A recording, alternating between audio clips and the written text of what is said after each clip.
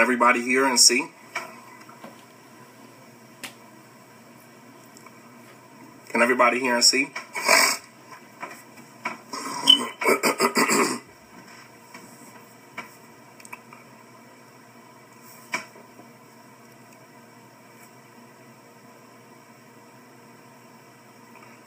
Okay. Alhamdulillah. All right. Alhamdulillahi Rabbil Alameen. والصلاة والسلام على أشرف الأنبياء والمرسلين وعلى آله وأصحابه أجمعين.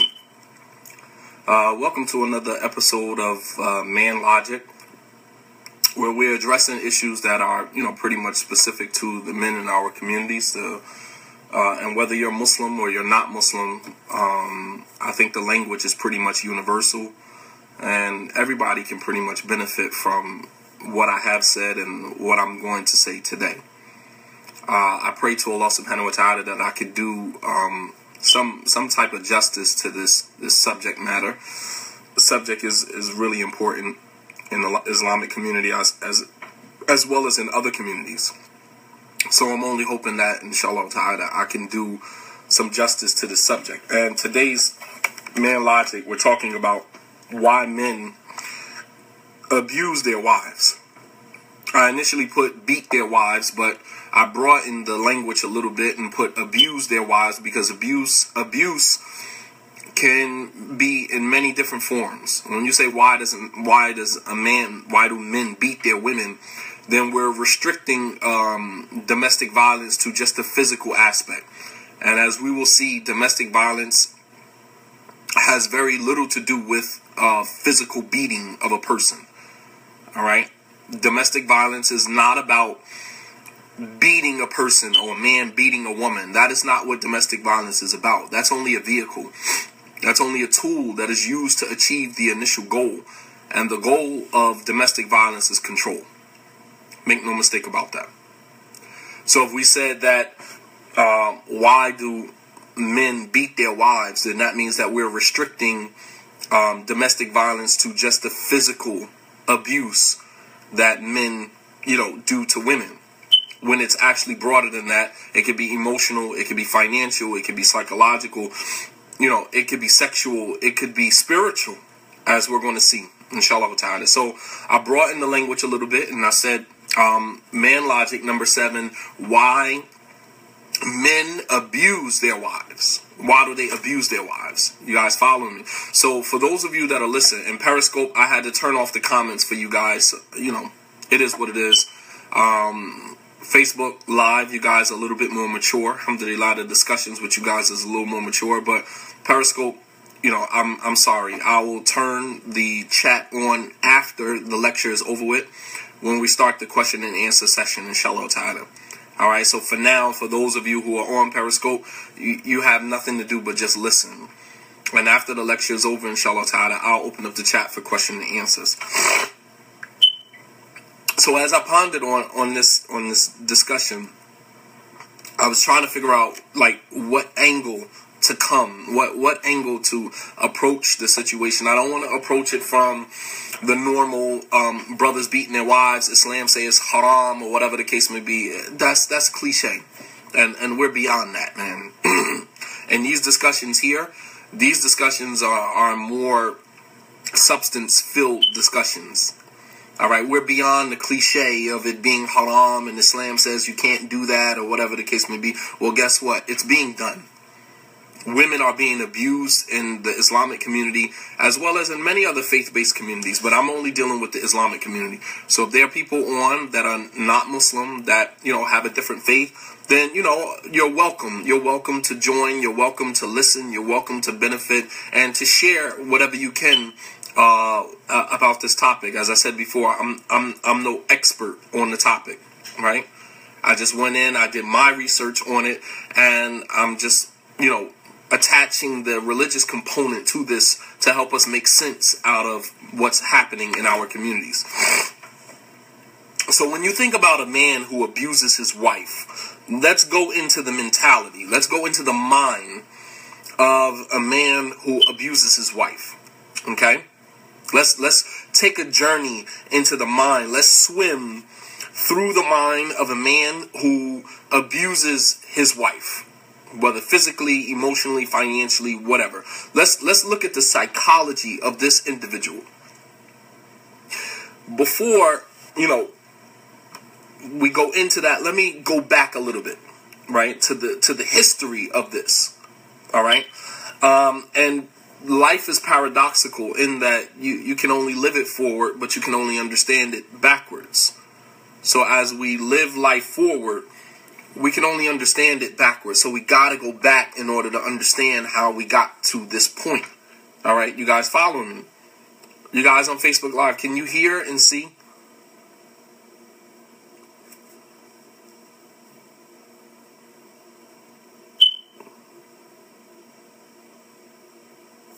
I'm not getting any response from you guys, so. Okay. All right. So we got to go back in order to go forward. So, since the beginning of our creation as human beings, mankind, as well as jinn,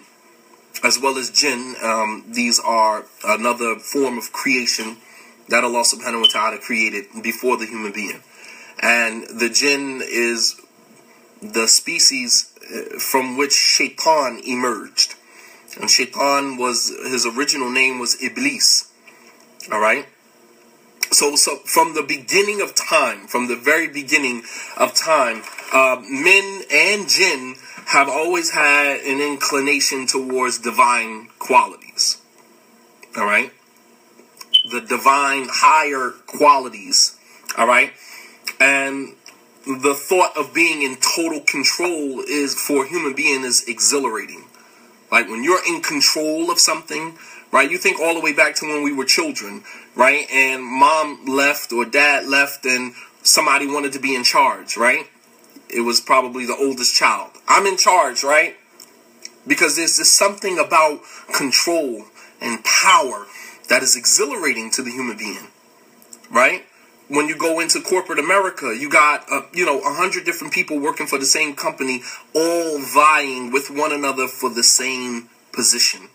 And it's a real cutthroat world because people will dry snitch on people. People will just outwardly snitch on people, all to get to that top position so that they can be in control, right? And then when the person who was an entry level along with you finally reaches a supervisor position, look at how they change. Look at the type of person that they become when they have power. All right, power and control is exhilarating. And human beings, as well as jinn, have from the very beginning had a natural inclination towards control and power. These are divine qualities. These are qualities that only belong to Allah subhanahu wa ta'ala. And Allah has given a select few from amongst His creation in the world, that position. I mean, even amongst animals, right? Even in the animal world, you always have that one animal that is vying with the rest of the animals to be the king of the jungle, right? It exists even amongst animals, but amongst human beings, and that's instinct, right? That is instinct for animals. For human beings, it is intellectual. It is a conscious decision to be in control. All right? Allah subhanahu wa ta'ala, listen to this ayah. Allah says in Surah number 7, ayah number 6. Surah Al-A'raf, Surah number 7, ayah 6. Allah subhanahu wa ta'ala says, وَهُوَ الَّذِي خَلَقَ السَّمَاوَاتِ وَالْأَرْضِ فِي سِتَّةِ أَيَّامٍ وَكَانَ عَرْشُهُ عَلَى الْمَاءِ لِيَبْلُوَكُمْ أَيُّكُمْ أَحْسَنُ عَمَلًا. That Allah subhanahu wa ta'ala says that He is the one, God is the one who created the heavens and the earth in 6 days. ثُمَّ اسْتَوَى عَلَى الْعَرْشِ different ayah. He said that He is the one who created the heavens and the earth fi sittati ayyam, in 6 days. وَكَانَ عَرْشُهُ عَلَى الْمَاءِ, and his throne was above water at that time. His throne was above water. And He did this to test you to see which one of you are best in deeds. His throne was where?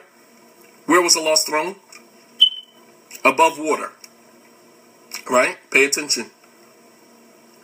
The Prophet ﷺ, he said, كَانَ اللَّهُ قَبْلَ كُلِّ شَيْءٍ وَكَانَ عَرْشُهُ عَلَى الْمَاءِ. That Allah subhanahu wa ta'ala exists before anything exists, and His throne was above water. Where was His throne? Above water. Okay, pay attention. What is the concept that I'm trying to draw home here? What is the concept here? And that is that human being as well as jinn have always had, from the very beginning of their creation, a natural inclination towards power. Power and control and divine qualities. So Allah subhanahu wa ta'ala existed before anything else existed, and his throne was above water. There's an ayat I gave you from the Quran, surah number 7, ayah 6, and there's an authentic hadith from the Prophet sallallahu alaihi wasallam that I gave you. Okay? His throne was above water. Now watch this. The Prophet sallallahu alaihi wasallam, he also said, "Inna Iblis yad'a arshahu 'ala al-ma', thumma yab'athu sarayahu fa'adnahum minhu manzilatan a'zamuhum fitna." Rawahu Muslim. In Sahih Muslim, the Prophet sallallahu alaihi wasallam, he said that Iblis, Shaitan, yada'a arshuhu 'ala al-ma', he put his throne over water. You follow me? That Shaitan puts his throne over water. And then he dispatches his army, his jinn, his devils. He dispatches his army, and the closest of his army to him are the ones that create the most fitna, the most trial and tribulation amongst mankind. Where was Allah's throne? Above water. Where did Shaitan put his throne? Above water. Why did Shaitan put his throne above water? Because Shaitan is trying to imitate Allah subhanahu wa ta'ala. Because to imitate power, right, gives you power. To imitate power gives you power. You understand? It makes you feel like you are in the position of power. Right? You always got that one coworker that acts like they're your supervisor. And you're like, yo, dude, you are an entry-level worker just like me. Stop acting like the supervisor. You're not the supervisor. Right? You always have that one person. Right? Right? So Shaitan puts his throne over water, trying to imitate Allah subhanahu wa ta'ala. And Shaitan dispatches his shayateen, his jinn, his devils, out into the world, just like Allah subhanahu wa ta'ala dispatches the angels out into the world. That's as it relates to the jinn, the devils. Right? Alright, now let's look at the human being. How did Shaitan manage to tempt Adam? Right? Allah subhanahu wa ta'ala told Adam not to eat from the tree. وَقُلْنَا يَا آدَمُ اسْكُنْ هَذِهِ الْجَنَّةِ وَقُلْنَا يَا آدَمُ اسْكُنْ هَذِهِ الْجَنَّةِ. And we said to Adam, live in this paradise. وَلَا تَقْرَبَا هَذِهِ الشَّجَرَةِ. And don't come close to this tree. Right? Clear directive from Allah subhanahu wa ta'ala. Live in Jannah, you and your wife, free to eat anything. Do not touch this tree. Right? How did Shaitan tempt Adam to eat from the tree? What was the one thing that Shaitan was able to make Adam ignore a clear directive from God, a clear directive from Allah subhanahu wa ta'ala? And this is man's universal vulnerability. This is man's Achilles heel, right? Man, not woman, man. This is man Achilles heel right here. What is man's weak point, our vulnerability? Every man, and I really have doubts about you as a man if you don't really seek this, but every man is seeking power. Every man is seeking power, position, authority. Because you couldn't be a man without authority. No, not lust. That's not man's greatest weakness. Women is not man's greatest weakness. Power. Power. Power. Authority. Every man in the world is looking to position himself at some point in his life to be in control. Because in order for you to be a man, to be classified as a man, you have to have some control, right? You have to have some control, some type of authority, even if it's only over your own affairs. Which is why if a man is incarcerated, Islamically, if a man is incarcerated, put in prison, right, his wilaya, his authority over his own daughter is taken from him and given to the next person in line, the uncle, the grandfather, whatever, because he doesn't have authority over himself. So how could he have authority over somebody else? It makes you less than a man. Power. Understand? Power, authority.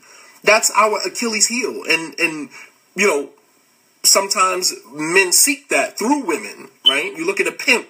He has all of these women that he's in control of. And it makes, and pimps are really punks, to be honest with you. When you look at a pimp, he's usually very skinny, very, dope fiendish. You know, the images that we see of pimps, right? Iceberg Slim, if anybody is familiar with that book, right? But the fact that they control women gives them this sense of authority and power. So power is not just about being big and strong or whatever. It's about having control over someone. All right. So pay attention as I'm flowing through this. So Shaitan was able to get Adam to ignore a clear directive from Allah subhanahu wa ta'ala with a single whisper. One single whisper that was able to convince him that he would be God-like. Right? He would be immortal. God-like. God-like quality. Someone come to you and say, hey, listen, you can live forever, just like God. Allah subhanahu wa ta'ala says, فَوَسْوَسَ إِلَيْهِ الشَّيْطَانِ. The shaitan whispered to Adam, قَالَ يَا آدَمُ هَلْ أَدُلَّكَ عَلَى شَجْرَةِ الْخُلْدِ وَمُلْكٍ لَا يَبْلَى. Shaitan said, O Adam, can I not direct you to a tree that will give you everlasting life? Everlasting life. And a dominion that will never diminish. I will give you mulk.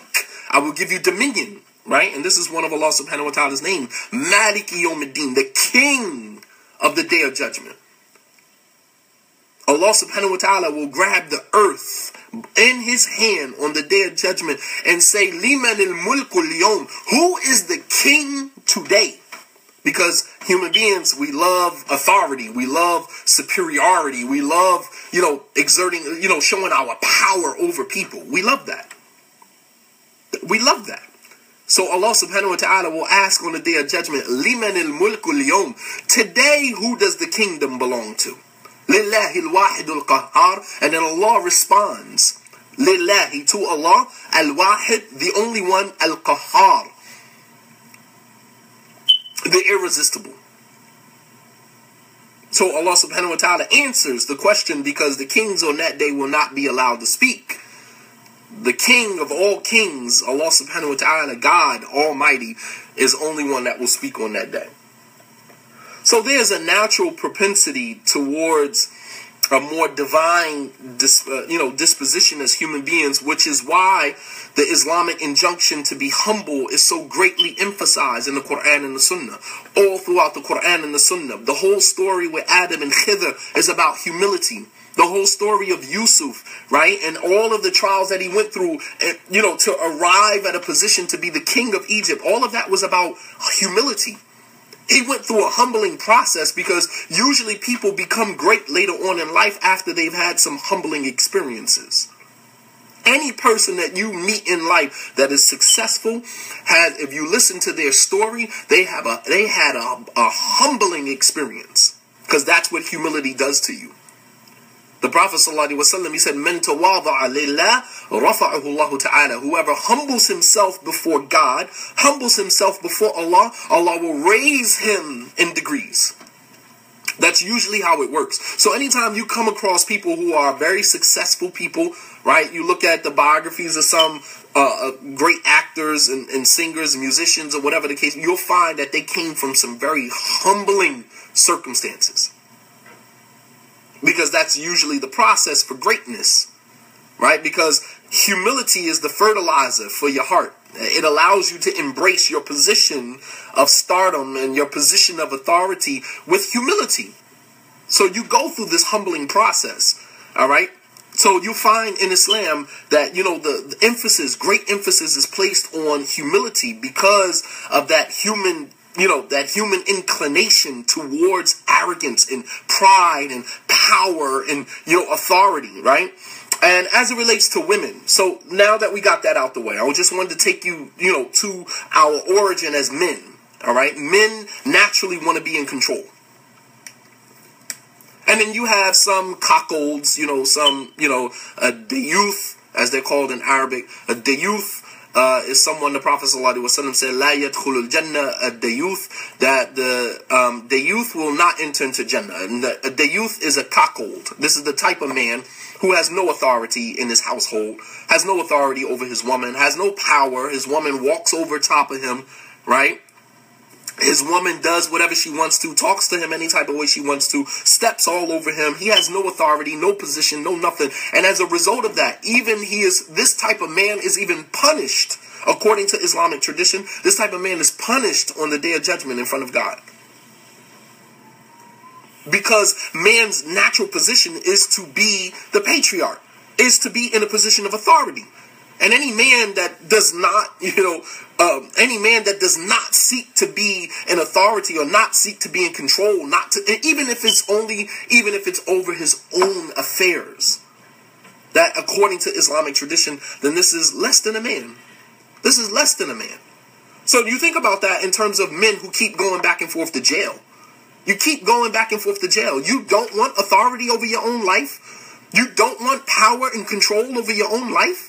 You keep going back and forth to jail, and then you got all of these sisters flocking to marry these dudes in jail. Why you keep marrying a guy in jail? If he can't marry his own daughter off while he in jail, why you marrying him while he in jail? Islamically, his wilaya, he is stripped of his own guardianship over his own child if he's incarcerated.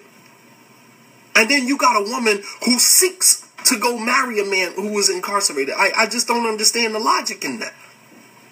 I really don't. According to Islamic tradition, he would be less than a man. Okay, so moving on, the Prophet ﷺ, as it relates to women. So now when you take this man who spends his entire life, navigating through the challenges that come to him in his life to position himself to be in a position of authority, whether over his life, over the life of his children, over the life of whatever's going on in his, in his circle, right? So that's his natural disposition. And sisters need to understand that. Because when we go into marriage, Islamically, in marriage, Islamically, Islam is going to give you a role. You play a role when you marry into, when you go into marriage in Islam. I can't speak for any other religion, all right? Because some religions allow the woman to be the man and the man to be the woman. Some, religions allow, the man to be the woman and the woman to be the woman. And some religions allow for the man to be the man and the woman to be the man. But in Islam, the man is the man and the woman is the woman. You are given roles when you marry in Islam. So whatever your role was, you was an independent woman, whatever you were before you once you step into the realm of marriage, you are in a totally different environment. You're in a different environment and you have to play a role. Right? You play a role. You play a role. All right? So as it relates to men in their relationship with women, it is very easy for us as men to lose sight of the fact that women are not your property. You don't own them. You don't have control over them. Right? You don't control them. So in everything that we try to control in our lives, and this is where a lot of our frustration as human beings come in, is because we don't have things slip through our fingers. We don't have control over them. Right? But when we have a woman and under our auspices, we have a woman under our authority, sometimes we lose sight of the fact that these women are God's servants, not our servants.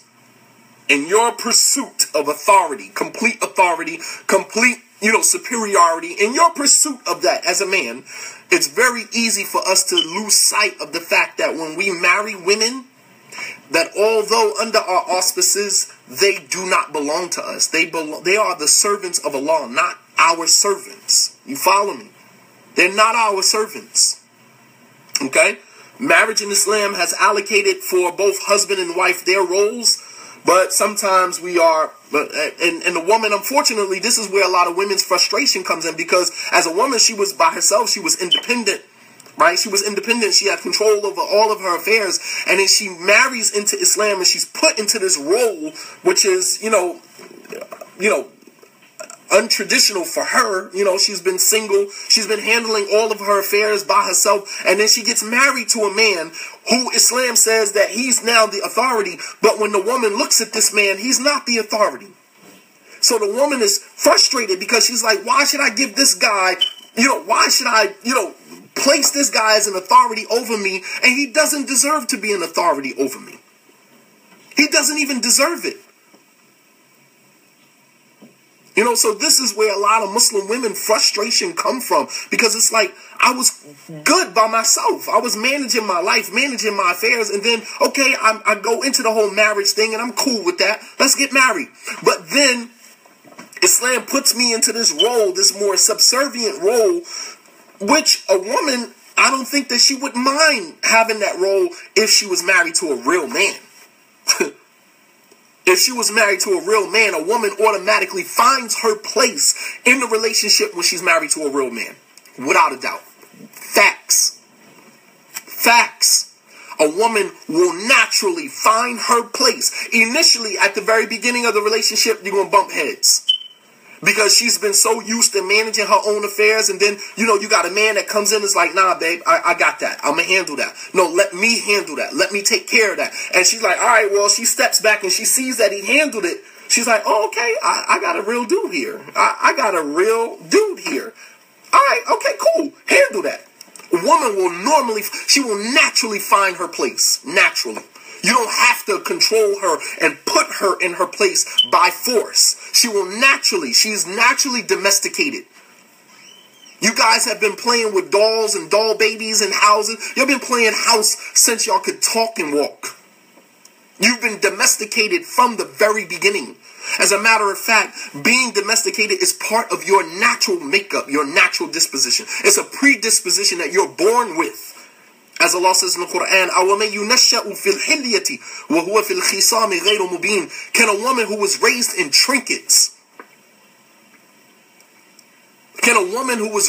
trinkets, this is a woman. This is a woman who was raised with, trinkets. We're buying them barrettes. We're getting their ears pierced at 6 months. Raised in trinkets. And even in a heated argument, she can barely articulate herself. Are you going to make this creature equal to God? As they used to say that the angels were the daughters of God, right? This was Arab, culture, Arab tradition, pre-Islamic Arab tradition, that they said the angels were the daughters of God. And Allah saying that, are you going to, liken God to this type of creature? So there's a predisposition. There's a predisposition there. And a woman will normally find her place, wherever that place is. I'm not saying that that place has to be subservient. I'm saying that when a woman is married to a real man, she will find her place, wherever that place is. Wherever that place is. So men don't have to force their women. There's a certain type of man who feels that he has to use force to push his wife into a particular role, subservient role, and we'll get into that. All right? And understand something. The Prophet ﷺ highlighted the vulnerability of women. Brothers, I want you to listen to this closely, man. Sisters, I want you to listen to this very closely, because some of you think you're ready for marriage, but the reality is that you're not ready for marriage. If you're not ready to select someone that you are willing to relinquish this dualism that you are living, you're a single mother, right? If you're a single mother, then you have children, so you're playing the role of the mother and the father. So there is a duality there. You're playing the role of the mother and the father. And if you play any masculine role, you're going to take on masculine energy. Make no mistake about that. If you try to imitate a man, you are automatically going to adopt masculine energy. And this is why women who have masculine energy, this is why you can't find a man. You can't find a man because there's no good brothers out here. That's bull crap. There's tons of good brothers out here. You can't find a man because you have adapted masculine energy. And as a result of that, anytime you come into close vicinity with a real man, he's going to sense that masculine energy and it's a turn off to him. Understand, facts. Wallahi, I kid you not. Yes, a lot of black women have that. They have masculine energy. And that's by design, because you didn't start off like that. That's by design. Make no mistake about it. Men can, when a man walks into the room, he can take one look around the entire room. If he's a real man and he's, sensitive to his energy, a man can walk in a room and he can point out the 2 or 3 men that would be a problem for him. The rest, he ain't even worried about. It's not a problem. They don't even matter, right? They don't even matter. A man can walk in a room and he can automatically spot who's going to be his rival. His rival. Automatically. Why? Because men can read the energy of other men, which is why having a wali is very important. Men can read the energy of other men. So if men can read the other energy of other men, then when a woman adopts masculine energy because she's playing this masculine role, right? Don't you think that men can pick up on that too? When a man is close to a woman, I can spot it, even me myself, and I'm very keen with the energy that is around me. I can spot it immediately. Immediately. I can walk into a room, and I've been into rooms, and I can automatically spot which woman is going to be my problem. And 9 times out of 10, those women have embraced masculine energy. Feminists, whatever you want to call them. I can almost spot them as soon as I walk in the room. I'm one of them people that I'm very perceptive about the energy that's around me. I can walk into a room and there's women in the room and I can point out the 1 or 2 women, because there's only 1 or 2 of them, that's going to be my problem. Why? Because they carry with them a masculine energy. The rest of the women in the room, a man is not threatened by a woman. That's not normal that a man is threatened. The energy of a woman threatens the energy of a man. That's not normal. But when a man walks into a room and he feels threatened by the energy of a certain woman, then you know that woman is carrying with them a dominant energy, right? Men's plight is to be dominant. That's our nature, to be dominant. That's our nature. It's not woman's nature to be dominant. That's not your nature. That's not your nature to be dominant. All right? So the Prophet ﷺ highlighted the vulnerability of women underneath the auspices of a man in his farewell khutbah. In the last khutbah, right? In the last khutbah the Prophet ﷺ ever gave, he highlighted the vulnerability of women in marriage. He said, Ittaqullaha fin nisa, fear Allah concerning your women. فَإِنَّهُنَّ عَوَانٌ عِنْدَكُمْ, for indeed these women are like captives under your authority. That is the role of a woman in an Islamic marriage. That is the role of a woman in relation to her husband. She is almost like a captive. Awanun is the plural of ani, an ani al-asir, a captive.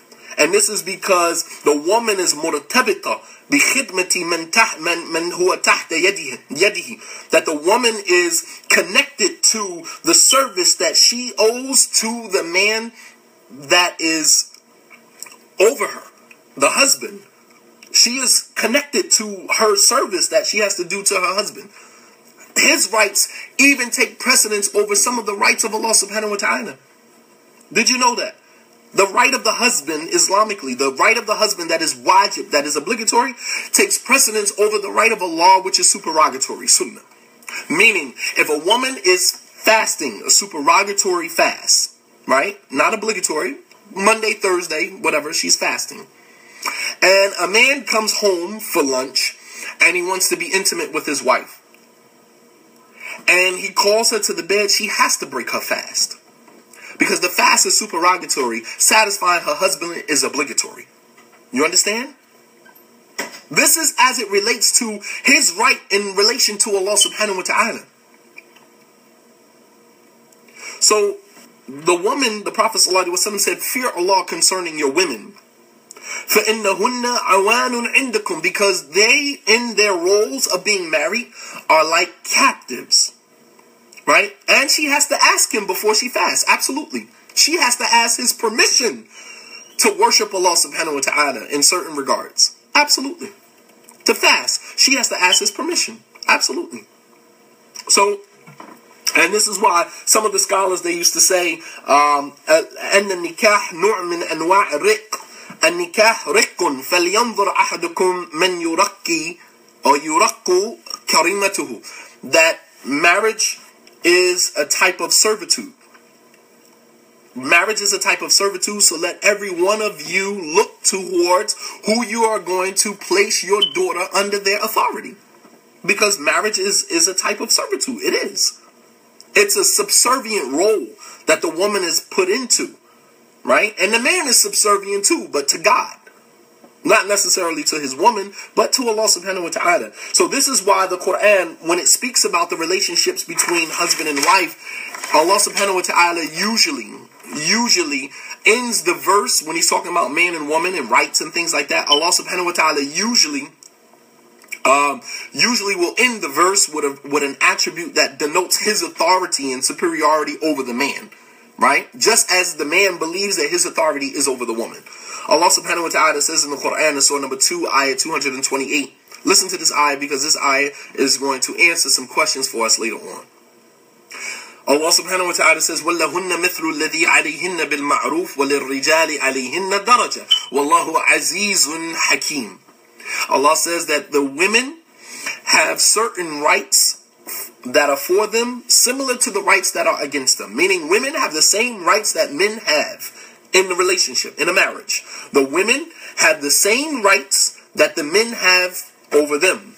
وَلِلرِّجَالِ عَلَيْهِنَّ دَرَجَةٌ. And the man has a degree of authority over her because he has a degree of responsibility over her. And then Allah ends the verse, وَاللَّهُ عَزِيزٌ حَكِيمٌ. Allah is mighty and wise.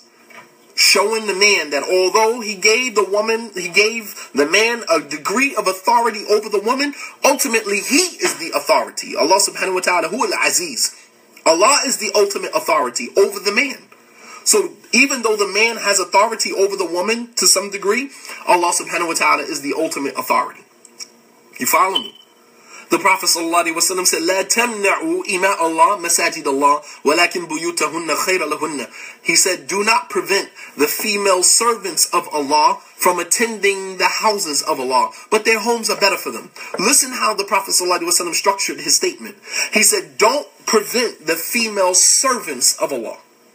He didn't say, don't prevent your wives. Why?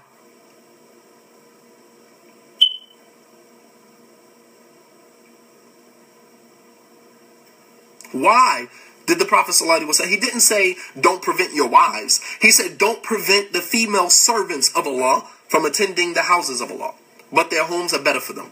Why did he structure his statement like that? He could have just said, don't prevent your wives from attending the masjids. Why did he structure his statement like that?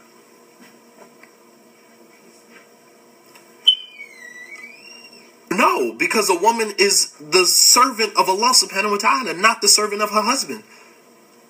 He said, لا تمنعوا إماء الله مساجد الله. Don't prevent the female servants of Allah. Meaning, don't look at them as your wives. Look at them as Allah's servants first. Although you have authority over them. He's saying, do not prevent them. You, the authority, don't prevent your wives from attending the houses. Don't prevent your female servants of Allah. They are your wives, but he addressed them as the servants of Allah because they belong to Allah, not to you. Showing you that their real authority is Allah subhanahu wa ta'ala, not you. The Prophet sallallahu alaihi wasallam, he mentioned in another hadith, he said, La tadribu ima Allah. Do not hit the female servants of Allah. He didn't say don't hit your wives. He said don't hit the female servants of Allah. Bringing the reality back home that although you are their husband and you have the authority over them, ultimately they belong to Allah. They don't belong to you. They are Allah's servants. So for the men who are in the habit of, exerting this control and authority and superiority over their wives, understand that Allah subhanahu wa ta'ala is the ultimate authority. You are not. Your authority is given to you on loan by Allah subhanahu wa ta'ala, and your authority has limits as a husband. Your authority your superiority, your control has limits. You don't have a limitless control over the woman to do as you want and say what you want and treat her any type of way that you want to. Understand that there are consequences to that. And we're going to get into some of that. So you can look at the way that the Prophet ﷺ structured his statement. He placed a woman, although under the auspices of their husbands, right? Although under the auspices of their husbands, they're still the servants of Allah subhanahu wa ta'ala, the ultimate authority. The ultimate authority, right? The Prophet ﷺ, he mentioned in a hadith collected in the Musnad of Imam Ahmed.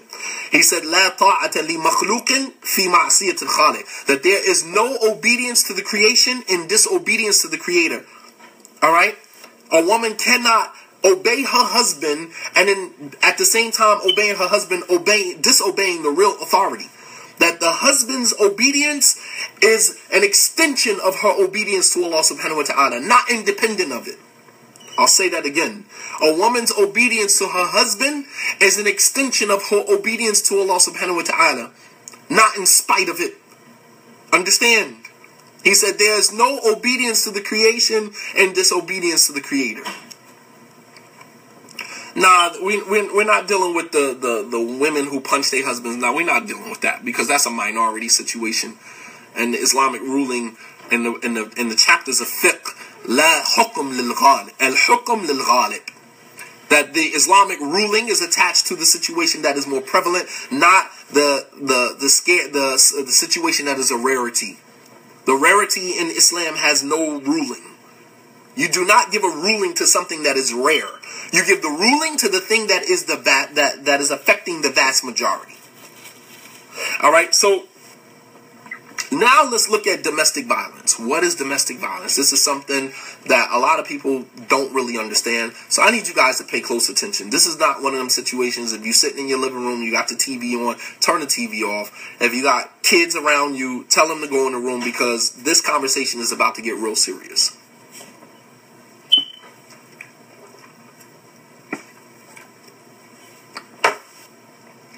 Okay, domestic violence. Let's talk about it.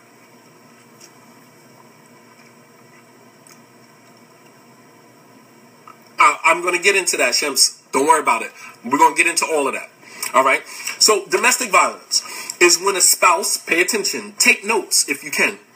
Domestic violence is when a spouse physically, verbally, emotionally, sexually, spiritually, financially, and mentally or psychologically abuses their partner by exerting control or power over them. I'll say it again. 7 categories. All right? Domestic violence is when a spouse physically, verbally, emotionally, sexually, spiritually, financially, mentally, or psychologically abuses their partner by exerting control and power over them. So as you can see, domestic violence has nothing to do with, it's not about the physical beating of a man beating his wife. Understand? So the 7 things that I just mentioned are just a means, the vehicle, that's it, to the end. It is a means to an end. And the end is control. Understand? If it's physical, mental, psychological, financial, sexual, spiritual, right? It's not about the physical abuse. Stop thinking, because you might be, after this is over with, I'm sure some of you going to, go back and reevaluate your situations or help some other people reevaluate their situations, because you might be in a domestically abusive situation and don't even realize it. Because you're thinking that it's only when a man put his hands on you that you're being that you're being domestically abused. No, sorry. I mean, it could even be with finances. It could even be with finances. It could be with religion. How do you use religion to oppress someone? We're going to get there. Stay with me. All right? So the 7 things that I mentioned are just a means. They're just a vehicle to get to the end goal. And the end goal is control. Power and control. Understand?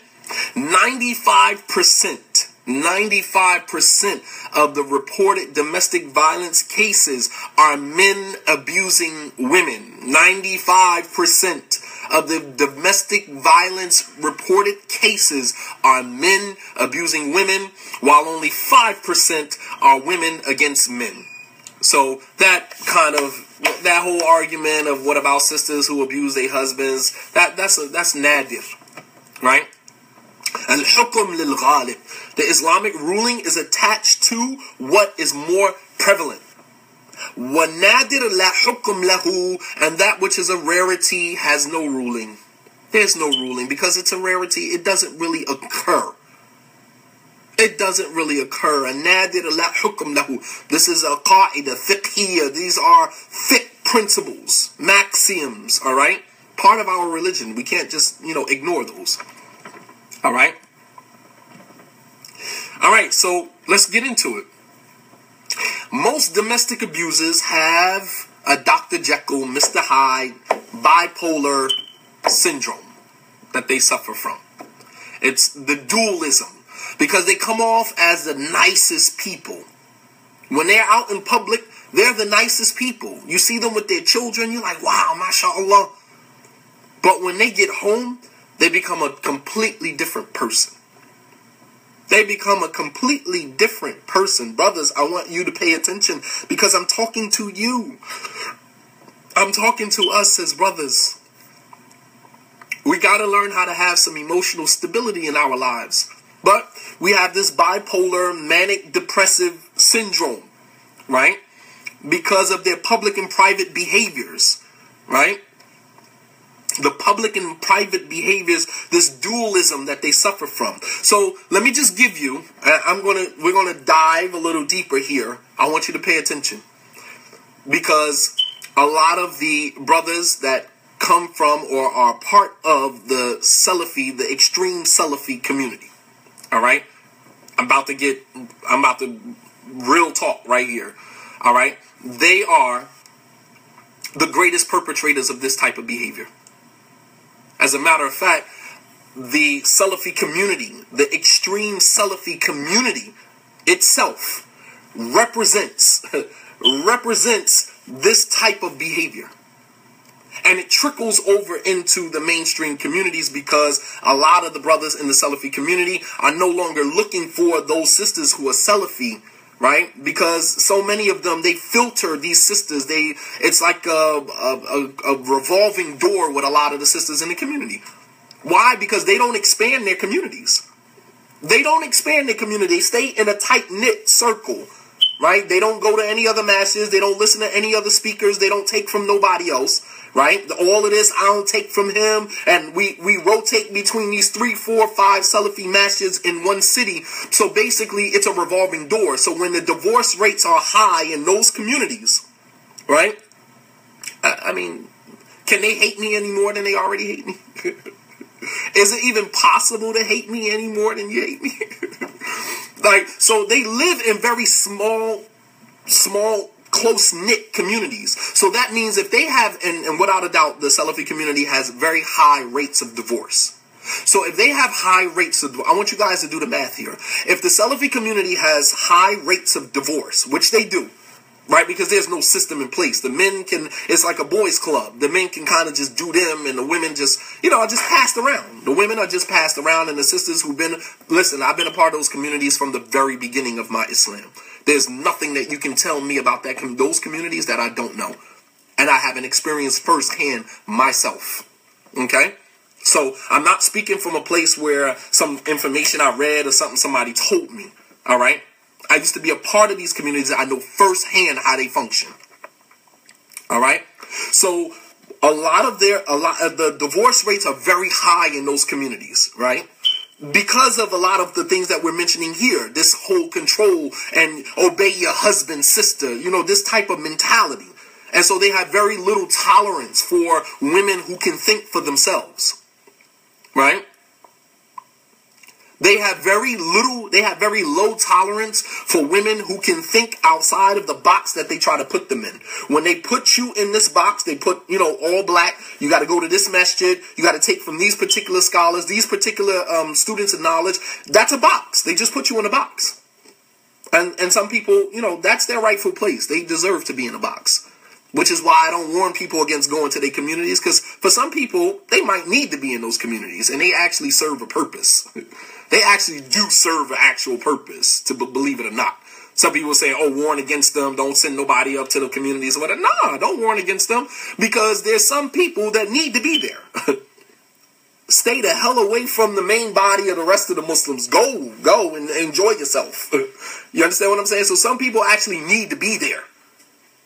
But when you have high rates of divorce amongst them and they don't expand, they get like one new shahada every month or something like that. I mean, and they Salafis in those communities, they have a very short shelf life. They cater to a certain type of people, the people coming home from jail, people who are down and, down on their luck, people who, just hit rock bottom in life and just really looking for something to lift them up, pick them up. You understand what I'm saying? And then once these people get married, start having children, start having real life problems, the information that is being disseminated in the Salafi community no longer works for them. So they got to move somewhere else. So they only have like a 2 to maybe 5 year shelf life as a Salafi. And then it's like you move on. Right? You move on to other things because the information that I took the Imam position in 2010 at UMM. They have been giving khutbahs and talking about me since 2009. And it's 2017. And they just 2 weeks ago, gave a khutbah about me again. It's just like you keep talking about the same thing. Like we're talking about almost 10 years. It's 2017. You've been talking about this guy, Shadid Muhammad, since 2009. You follow what I'm saying? It's like, okay, make your point and keep it moving. But people, year after year after year, they're like, all right, this is not really working for me anymore. This is not really working for me anymore. And then you got to move on to somewhere else. But if they don't expand their communities, then that means that the sisters that are divorced, the high divorce rate, right? What happens to those sisters? Where are they going to get married? Because the sisters are not going outside of the Salafi community to get married. So what do? These sisters are just passed around, back and forth, back and forth, back and forth. It's a revolving door with marriage and divorce in their communities. I'm facts. I'm telling you straight up. So let's look at the diagnostic criteria or diagnosis for the domestic abuser. Pay attention to this. Watch how we connect these dots. Number 1, antisocial personality disorder. Antisocial personality disorder.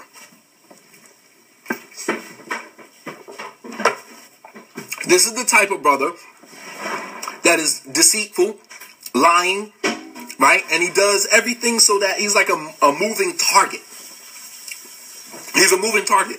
You can never actually put your finger on this person. Antisocial personality disorder. This person's very deceitful, lies, maneuvers, do everything that they can possibly do so that you can never put your finger on it, right? All right? Yes, they are psychologically damaged. Yes, they are. All right, the second one is borderline personality disorder, BPD, right? These are people that are unstable. They have very intense interpersonal relationships. These are the type of people who you can know them for 20 years, and then once they adopt the Salafi methodology, they'll boycott you. They'll completely cut you off.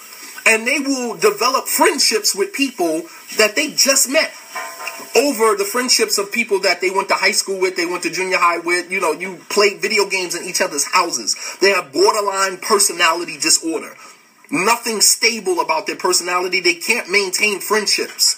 Think about the Salafi community and how many imams and students of knowledge that they have run through themselves. The same people that they prop up at one moment, they put their names on flyers, and then the next moment, they don't even mess with them anymore.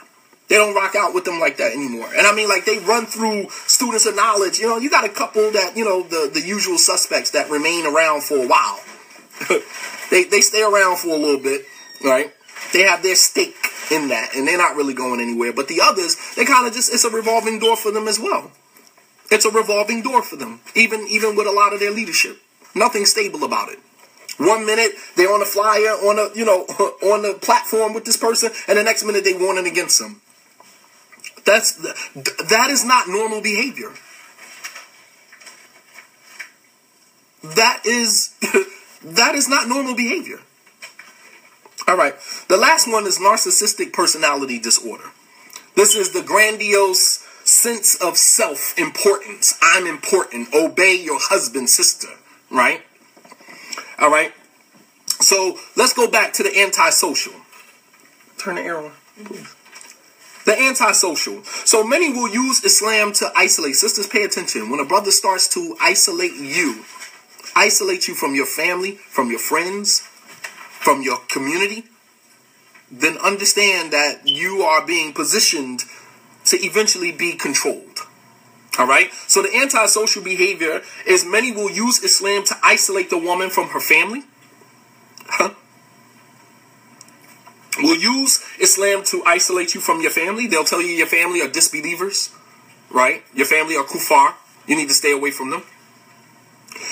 They'll tell you that your family, if they are Muslims and they're disobedient Muslims, they're astray.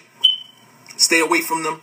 Your family is astray. Your family is this. I mean, this happens even with brothers and sisters. Like, they haven't attended the Eid with one another. Like, just think that I have a lot of children, so I can only imagine. Like, we go to the Eid every year, twice a year together as a family, and to have these same children who grew up in my household get to the point where they're like 19, 20 years old and adopt this particular approach to Islam, and then turn around and tell me that I am a deviant and that they can't attend the Jumu'ah with their own father and their mother. I mean, like, as a parent, I would, like, I can't even say, in public for my own personal what I would do to my own kid if that was the case. But, I mean, can you imagine as a parent? Can you imagine as a parent that your child grows up and tells you, I can't go to Jumu'ah with you no more because the masjid that we grew up in is astray, and, it's like, you gotta be kidding me. You have got to be kidding me. And that's not to say, this is the danger, because some of this stuff is actually true. It's actually true, but it's being used for the wrong reasons. And that's the danger. So antisocial behavior, they'll isolate you from your friends. They'll tell you your friends are kuffar, or your friends are, disobedient. Look at her, she don't cover. They'll come up with all these different reasons for you to start Xing off all your friends off your list. Be aware of that. Any man that comes into your life and tries to control who you hang with, to give you advice and to say, I would advise you, or I'm very uncomfortable with you. That's a husband appealing to you, appealing to your ability to use your religious lens, right? And look at the world through the lens of your religion. That's your husband appealing to you. That's not your husband superimposing on you and forcing you to see it his way and to do it his way and to accept nothing less than that. Understand? There's a difference between the two. There's a difference between a husband saying to his wife, sis, babe, she doesn't really cover, and, I don't want you, around sisters like that. And then other people tend to think that you kind of get down like that. You are, around the people that you are associated with, that you do share in some of that. So I would advise you, this is just my advice, I would advise you that, if you guys go out, then you try to find an alternative, because you don't want to separate them. That, when you guys go out, why don't you just ask her to put on an overgarment? Why don't you just, advise her, or things like that? You're trying to, appeal to your wife's ability to use her religion, right? And not to just accept the situation as it is. This opposed to, I don't want you hanging out with her no more. You can't hang out with her no more. Why? That's my friend. Well, Allah subhanahu wa ta'ala says in the Quran, be with those who are truthful. The Prophet sallallahu alaihi wasallam said, here. So you're going to go against the Quran and the Sunnah? You're going to go against the Quran and the Sunnah? Right? These are how the arguments go. Because we're going to use Islam to abuse you. Not use Islam to build you, to empower you, to strengthen you. We're going to use Islam to put you in a box and isolate you from your friends, isolate you from your family, all right? Isolate you from your masjid. You've been attending this masjid all your life. He married you because of some good qualities that you have that you developed from going to this masjid, and then he turns around and he removes you from that masjid. He uproots you from this particular masjid and takes you to a completely different place that you don't have any knowledge about, introducing you to all of these sisters. And I mean, it's crazy. Crazy. All right? Or in some cases, the brother may tell you he don't want you hanging with this particular sister because he don't like her husband. I've had that happen to me. It's funny. It's like almost like we're in preschool. Like this is like pre-K, right? So you tell your wife not to speak to my wife anymore because you don't like me or because you believe I'm a deviant. And you've never actually come to me and had a conversation about anything. You just adopted whatever, you opened your brain and whatever they dumped inside of there, you took that. And then you tell your wife not to talk to my wife anymore, and they grew up together. They lived on the same street. They grew up together. They went to high school together. And now all of a sudden, because you have a problem with me, you don't want your wife to give this wife. Basically, this is what. No, listen. This is crazy. So the danger is that some of this stuff could be legitimate Islamically. It could be legitimate. But you don't know the person's angle. You don't know what their angle is. And their angle, if the person is a domestic abuser, their angle is to isolate you, put you on an island all by yourself. So when the abuse starts, you have no one to defend you. You have no one to complain to. You have no one, right? Because we attach shame with marital problems. That's dangerous. So I don't want to go to the imam and tell the imam about the marital problems I'm having because I don't want to expose my husband. But he's abusing you. Right. So the danger is that some of this stuff might be legitimate Islamically. You might need to be told not to pray at this masjid. You might need to be told don't hang with this particular person. Right? Those things might be legitimate, but you don't know what the person's angle is, and that's the danger when we use truth, to justify falsehood. As the Khawarij, they used to bust in the masjid while Ali was giving the khutbah, right? During the time of Khalifa Ali radiallahu ta'ala anhu. He's on the minbar giving the khutbah on Jumu'ah. And the Khawarij, this deviant group, would walk into the masjid, bust into the masjid because they had no respect for Islam. They had no respect for the Muslims. Similar to these individuals, right? They bust into the masjid while Ali is giving the khutbah, and they shout at the top of their lungs, La hukma illa lillah, la hukma illa lillah. There's no judge except Allah's judgment. There's no judge except Allah's judgment. Ali radiallahu ta'ala anhu said a word that was so profound. He said, Kalimatul haqq urida biha batil. This is a true statement that there's no judge except Allah. God is the only judge, but they only desire by that statement falsehood. They only desire by a falsehood. So they're using truth to justify falsehood. And that's a dangerous individual. And when a person has a disease in their hearts, that's exactly what they'll do. They'll sit in the masjid, they'll sit at lectures, and they'll absorb all of these tidbits of information, and they'll manipulate that and co-opt the religion for their own personal, right? For their own personal. Make no mistake about that. All right. Narcissistic personality disorder, using Islamic texts that places his needs over the needs of his wife. You interpret the texts that give the man his rights. You interpret those texts as making your rights more important than the rights of the woman. Please tell me in Islam, even though the man has a degree of haqq over his wife, the rights of the woman in comparison to the rights over the man Islamically. Like, are you serious? You're going to use Islamic texts to make your rights as the husband more important than the rights of the woman. And this is a classic case of, you get into an argument, sister corners you, and then you say, just obey your husband. I'm not going into all of that. Obey your husband, sister. Right? Because now I can shut the argument down using obey your husband. So I don't have to deal with it, right? Sister and husband get into an argument over niqab. He wants you to wear niqab. You say, I don't see niqab to be obligatory. I've studied the text. I've studied the issues myself. And I don't see the niqab to be obligatory.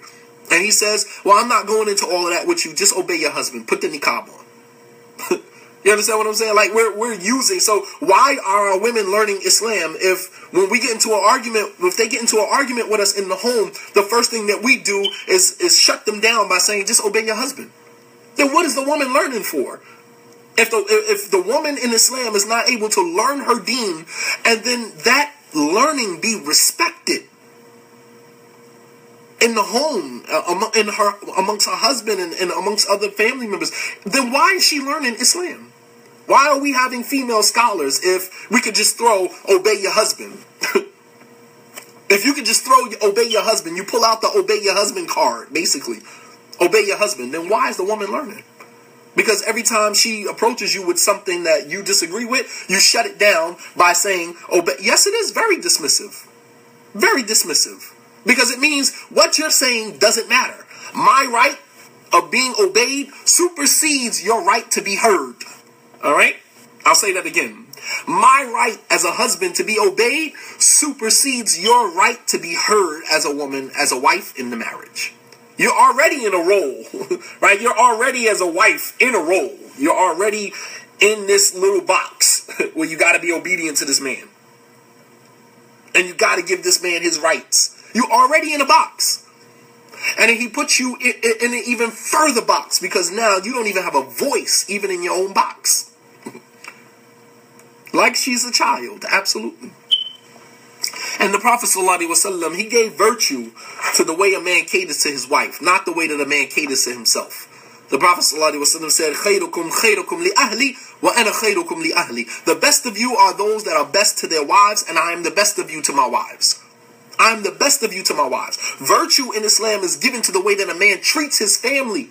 The Prophet ﷺ didn't say the best of men is the man who go out, fight jihad, and die in the cause of Allah. He said the best of men is those who are best to their families, the best to their wives.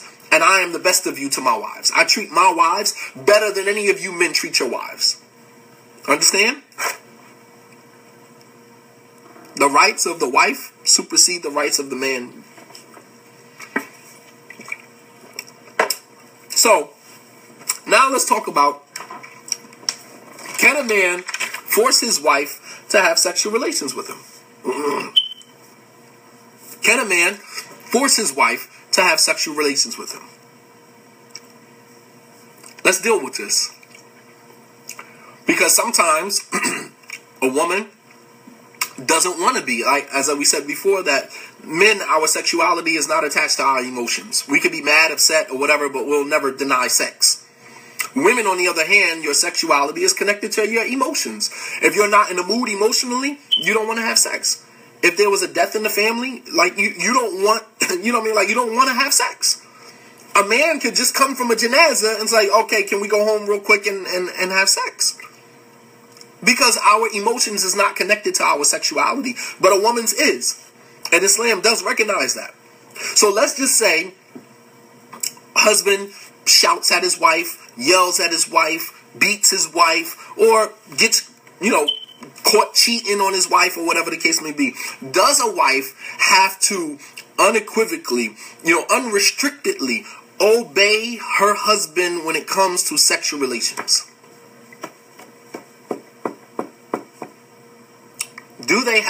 Does a woman, if a man, because here's another dismissive hadith that we'll use. We'll use another hadith to dismiss the woman's emotions.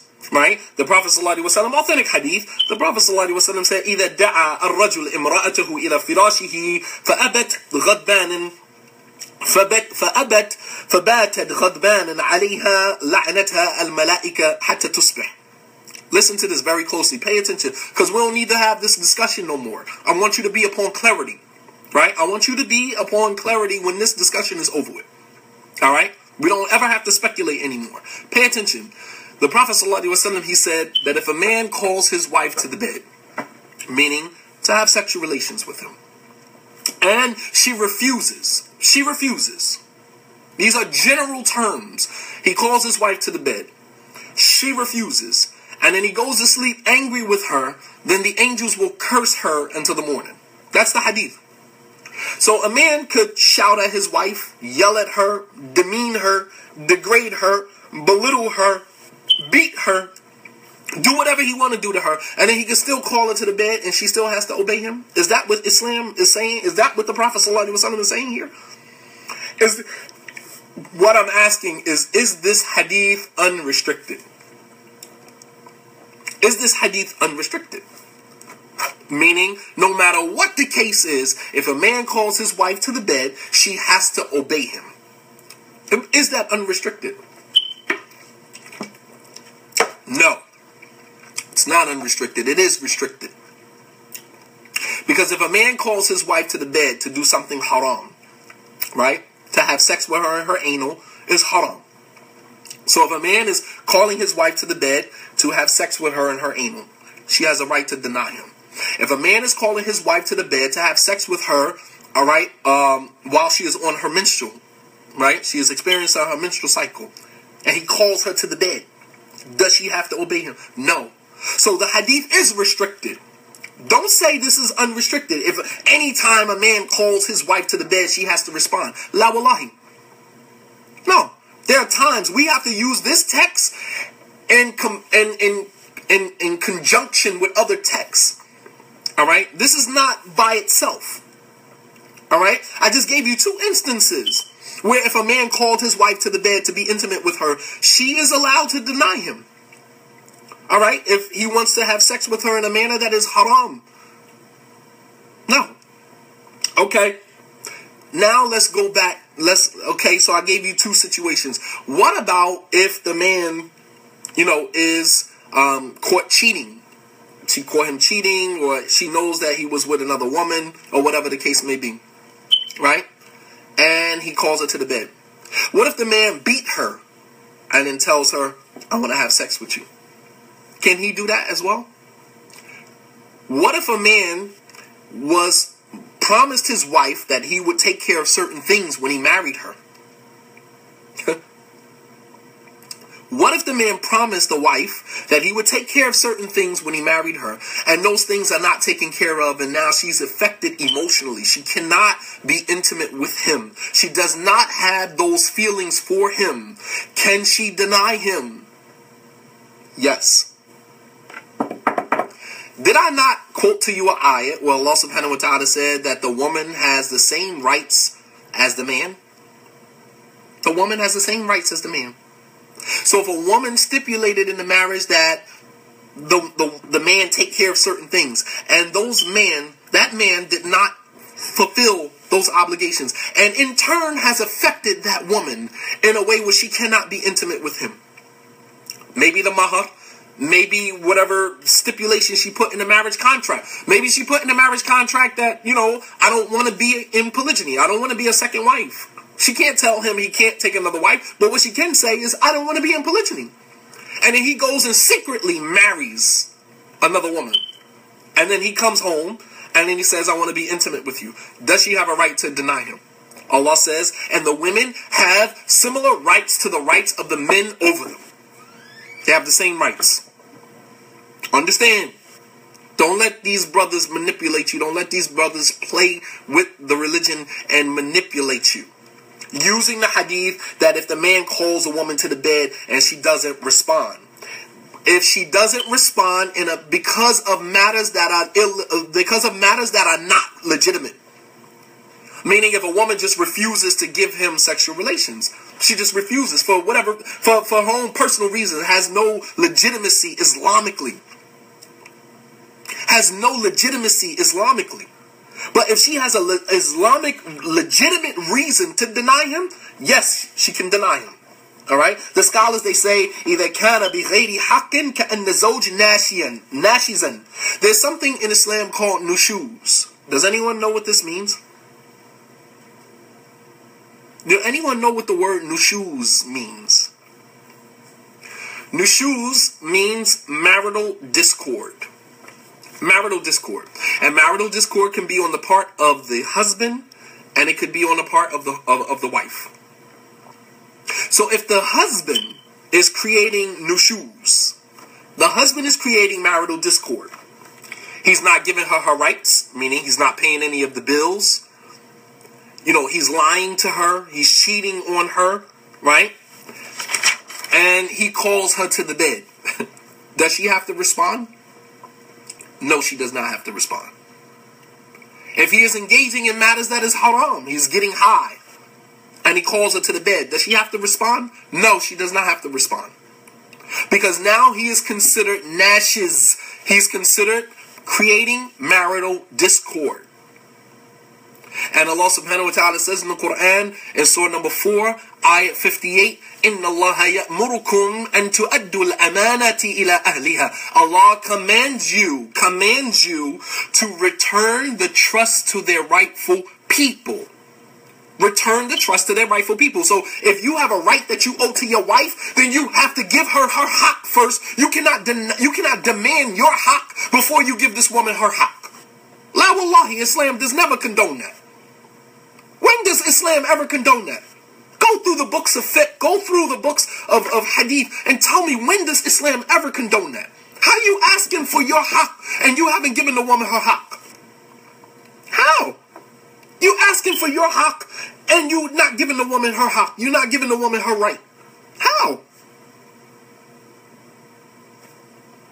Allah says that indeed Allah commands you to return the trust to their rightful people.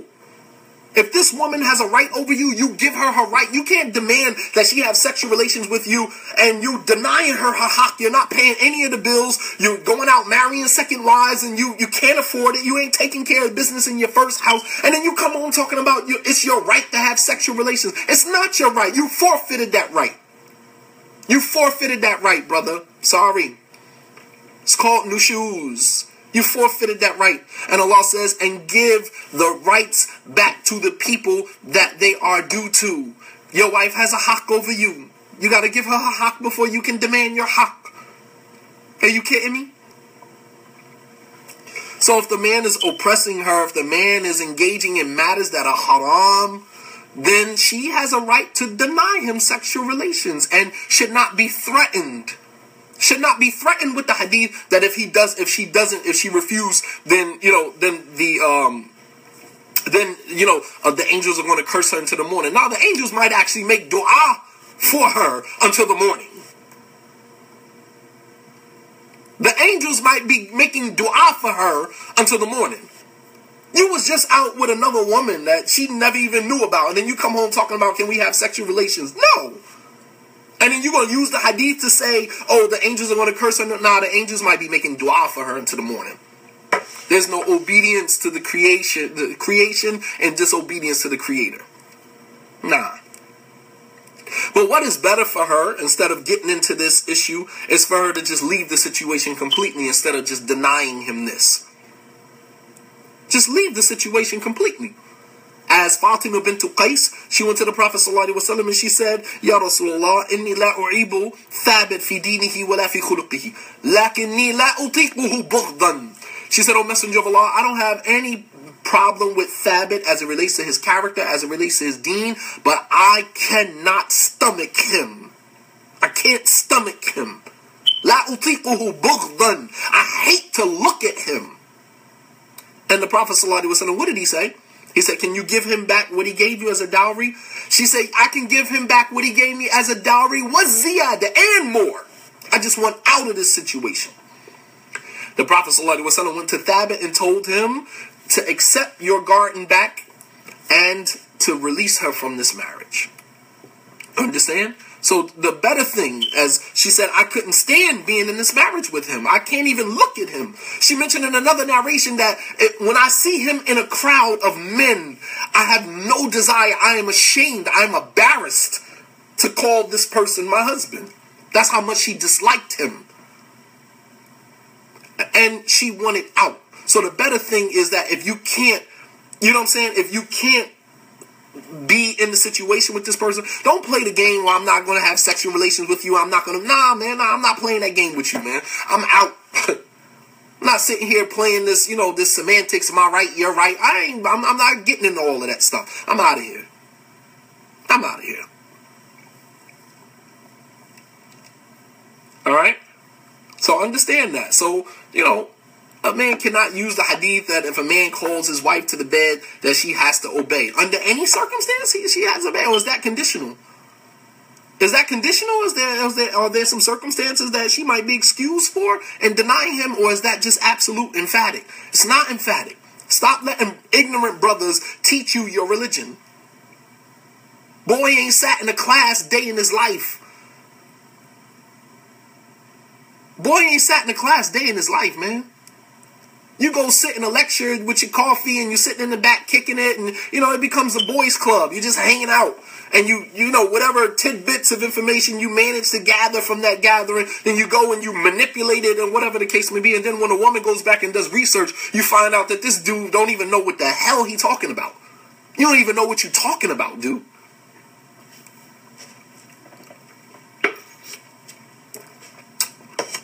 It might not even, Gareth, it might not even be tahrif. It ain't even distortion of the text. This is a reinterpretation of the text. They got their own religion going, man.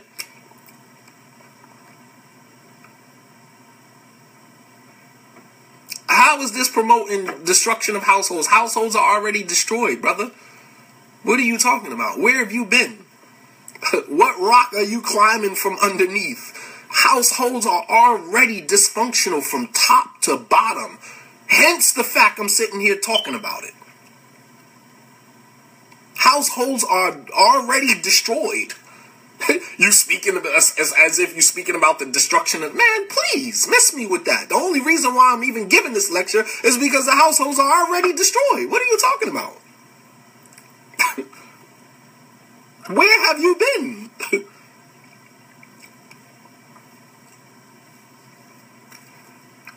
Nah, we can't sit around waiting for the masses to clean it up. That's not going to happen.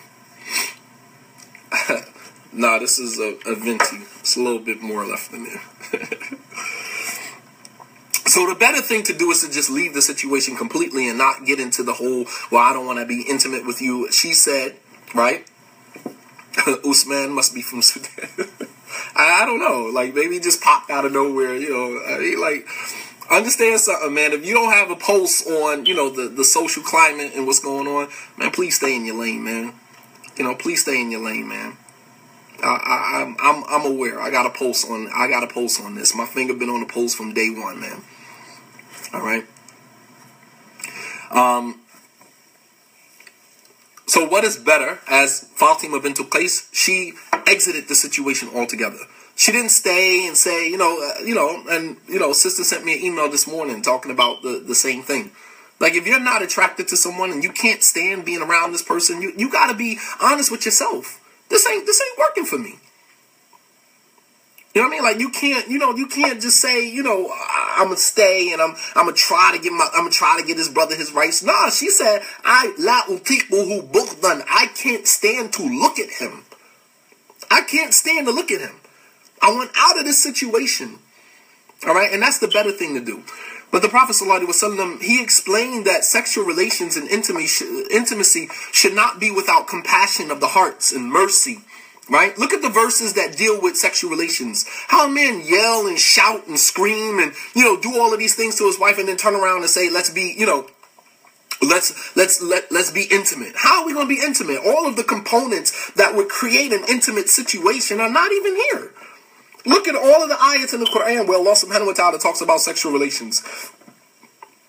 All of those ayats deal with compassion and mercy, and Allah subhanahu wa ta'ala even tells the man to qaddimu li anfusikum, like to do some foreplay, even before you actually engage in the act of sexual relations, right? There has to be intimacy of the hearts, and Allah subhanahu wa ta'ala emphasizes this. But listen to this hadith. The Prophet sallallahu alaihi wasallam, hadith is in Sahih al-Bukhari and Muslim. Listen to this hadith. The Prophet ﷺ said, يَعْمِدُ أَحَدُكُمْ فَلْيَجْلِدْ إِمْرَأَتُهُ جِلْدَ الْعَبْدِ فَلَعَلَّهُ يُضَاجِعُهَا مِنْ آخِرِ يَوْمِهَا وَفِي رِوَايَةٍ قَالَ جِلْدَ الْفَحْلِ. The Prophet ﷺ, listen to this. This speaks to my point even further. The Prophet ﷺ said, perhaps one of you goes to his wife and beats her like an owner would beat his slave. And another narration, he said, like a man would beat his ba'ir, would beat his camel. Right? one of you goes to your wife and you beat your wife like an owner beats his slave, or like a man beats his camel. He said, and then perhaps you want to go and be intimate with her at the end of the day. The Prophet ﷺ is saying, how? How could you do that? Listen to what Shaykh Uthaymeen rahimahullah ta'ala said. Let me give you some hardcore Salafi information.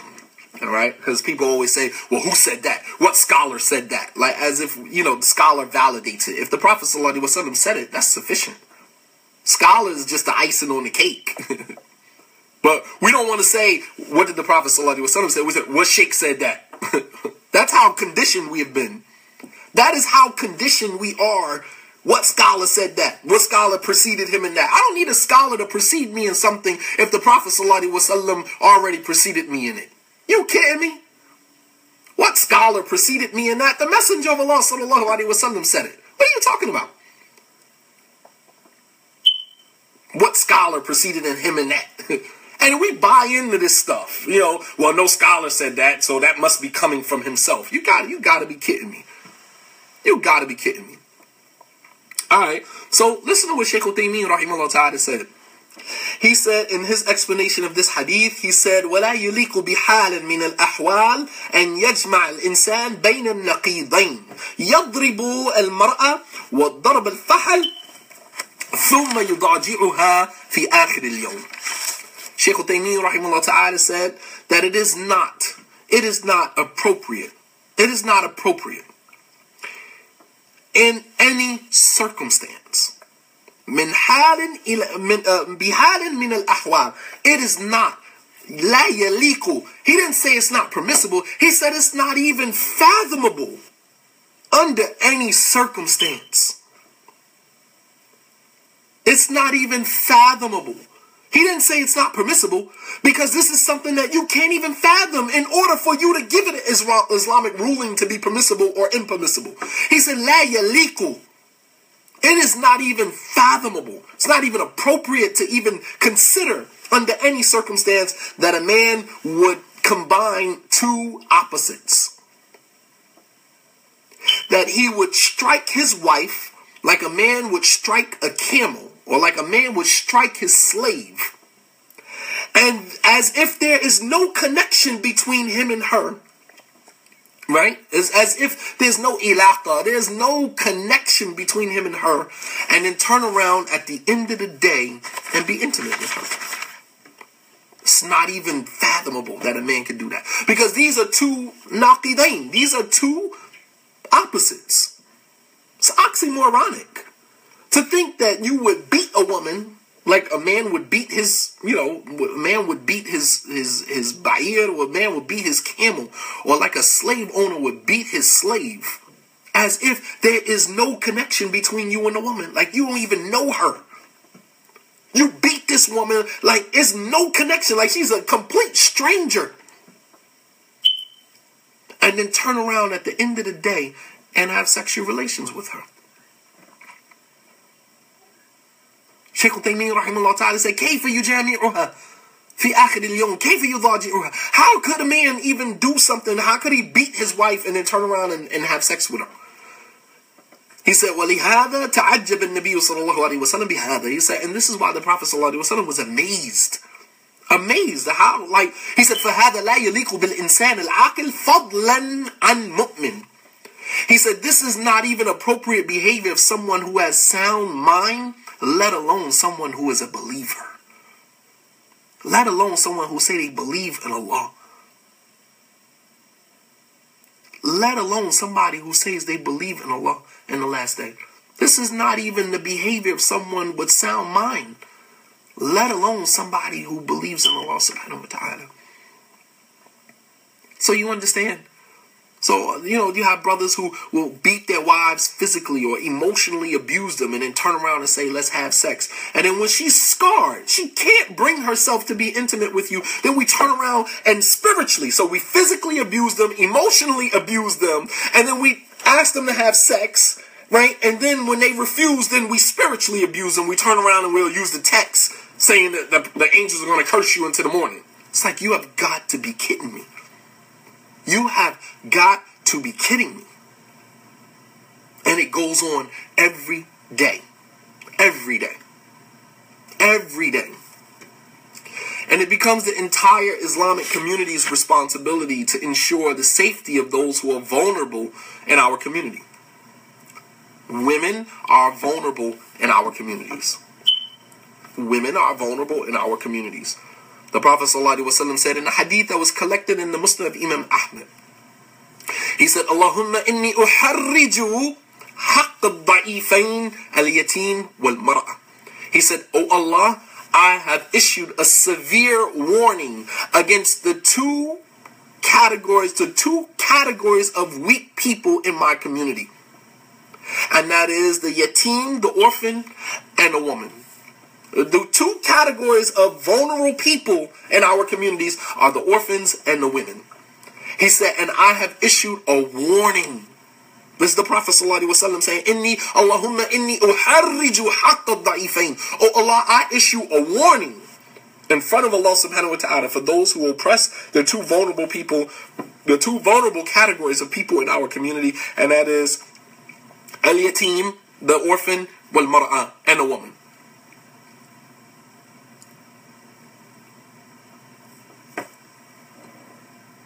You understand?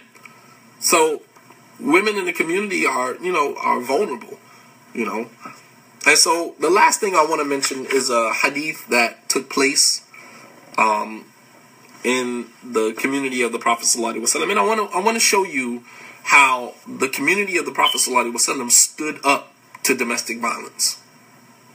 Domestic violence against women.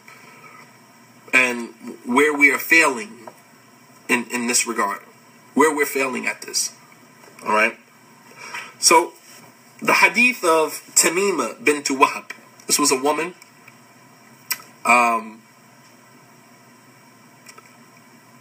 This was a woman during the time of the Prophet ﷺ who was abused, was hit by her husband. Alright? The Prophet ﷺ, on the authority of... or the scholars, they say that, during the time of the Prophet ﷺ, that women in the community, they were always protected in the community of the Prophet ﷺ. The Prophet ﷺ made a vow that anyone that infringes on the rights of the weak in his community, and that was the woman and the orphan, that he made a promise before Allah subhanahu wa ta'ala to extract retribution against those who did that. Meaning there was zero tolerance in the community of the Prophet ﷺ for atrocities against women and against orphans. Understand? There was zero tolerance. As a matter of fact, the Prophet ﷺ, he mentioned in another hadith, هَلْ تُنْصَرُونَ وَتُرْزَقُونَ إِلَّا بِدُعَفَائِكُمْ. That are you even aided and assisted and provided for except because of the weak that is in your community? The weak. These are the only reason why Allah subhanahu wa ta'ala continues to aid our communities and to provide for our communities is because of the weak that are in our communities. And we see weakness as an opportunity to take advantage. And the Prophet ﷺ swore to Allah subhanahu wa ta'ala, that made an oath that anyone who takes advantage of the weak that was in this community, he would extract retribution. فإن الإنسان كلما كان أضعف كانت عناية الله سبحانه وتعالى به أتم. So the weaker that a person is, understand this, sisters and brothers, the weaker that a person is, the more concentration Allah will give to his or her circumstance. Understand? The weaker you are in the situation, the more Allah subhanahu wa ta'ala will rush to aid your circumstance. Right? And even during the time of the Prophet ﷺ, كانت النساء إذا تعرضن للضرب لجأن لمن يدافع عنهن ويصون كرامتهن وهو بيت النبوة عليه الصلاة والسلام. That during the community, in the community of the Prophet ﷺ, that when women were subjected to physical abuse or any other type of abuse, they turned to the one place where they knew that they would get help and assistance from, and that was the house of the Prophet ﷺ. So this hadith that I'm talking about is collected in Sahih al-Bukhari on the authority of Ikrimah. أن رفاعة طلق امرأته. A companion by the name of Rifa'a, he divorced his wife for the third time. فَتَزَوَّجَهَا عَبْدُ الرَّحْمَنِ ibn Zubayr al-Quradi. So another companion married his ex-wife, Abdurrahman ibn Zubayr al-Quradi. He married Rifa'a's ex-wife. قالت Aisha, and Aisha is narrating, as it happened. وَعَلَيْهَا خِمَارٌ أَخْضَرٌ. She came to this woman, Tamima. She came to Aisha radiallahu anha, and she had on a green jilbab. She had on a green garment, showing you this whole idea of wearing black, and the Sahabiyat wore black. Man, miss me with all that. Ibn Battal, in his explanation of this hadith, he said, وَالثِّيَابِ الْخُضْرِ من لباس الأهل الجنة وكفى بذلك شرفا لها. He said, and green is the color of the people of Jannah, and that is sufficient as a virtue for this woman to have on green. This whole idea where you gotta wear black and it's haram to wear any other color. Man, miss me with all of that, man. There's no concrete text that says that. And we buy into this stuff, man, with no dalil. Brothers and sisters, stop buying into. The only way that we avoid falling into cult behavior again is when we educate ourselves to our religion. Educate yourself to your religion, man. Stop letting somebody come by because they speak a little Arabic, because they went here to study, and then come and then superimpose on us their interpretation of Islam. Seek knowledge. This hadith is right here in Sahih al-Bukhari. It's been here the whole time. Aisha said that وَعَلَيْهَا جَاءَتْ وَعَلَيْهَا خِمَارٌ أَخْضَرٌ. She came to me and she had on a green overgarment. فَشَكَتْ إِلَيْهَا وَأَرَتْهَا خُضْرَةً بِجِلْدِهَا.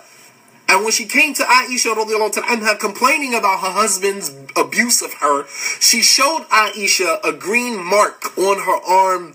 And Aisha, she said, فَلَمَّا جَاءَ رسول الله صلى الله عليه وسلم والنساء ينصر بعضهن بعضا قالت عائشة ما رأيت مثل ما يلقى المؤمنات لجلدها أشد خضرة من ثوبها. Aisha, when she saw the green mark on her arm from her husband abusing her, physically abusing her. When the Prophet ﷺ came, as Ikrimah narrated in the hadith, he said, وَالنِّسَاء يَنْصُرَ بَعْضُهُنَّ بَعْضًا. That women, they aided each other. Women, they aided each other. Aisha said to Tamima, no, we're going to the Prophet ﷺ. When the Prophet came home, Aisha went to him and she said, O Messenger of Allah, I've never seen Muslim women, I've never seen believing women experience the like of which I have seen this woman experience of physical abuse. She said the green mark on her arm is greener than the overgarment that she has on. Obviously, if a person is very light-skinned, if they get hit, it's going to leave a green-black mark on them, right? Aisha said that I've never seen believing women experience what I've seen this woman experience. She said that the mark on her is greener than the overgarment that she has on. أَشَدَّ خُضْرَةٍ مِّن ثَوْبِهَا. She has on a green garment, but the green mark on her arm is greener than the garment that she has on. Meaning he hurt her. And Aisha wasn't standing for it. She said, no, we're taking this to the Prophet ﷺ. Unlike what the sisters do today. Right? You sisters sit back and you say nothing. Nothing. You know your sister in Islam is marrying a brother who is a domestic abuser. You know because he abused you. You know because he abused another one of your friends. You know, and you don't say nothing because it's not your place to say nothing. But it is your place to backbite her when it goes down. It is your place to backbite her and talk about her after everything goes down, right? But it's not your place to say anything when your sister in Islam is about to marry a domestic abuser.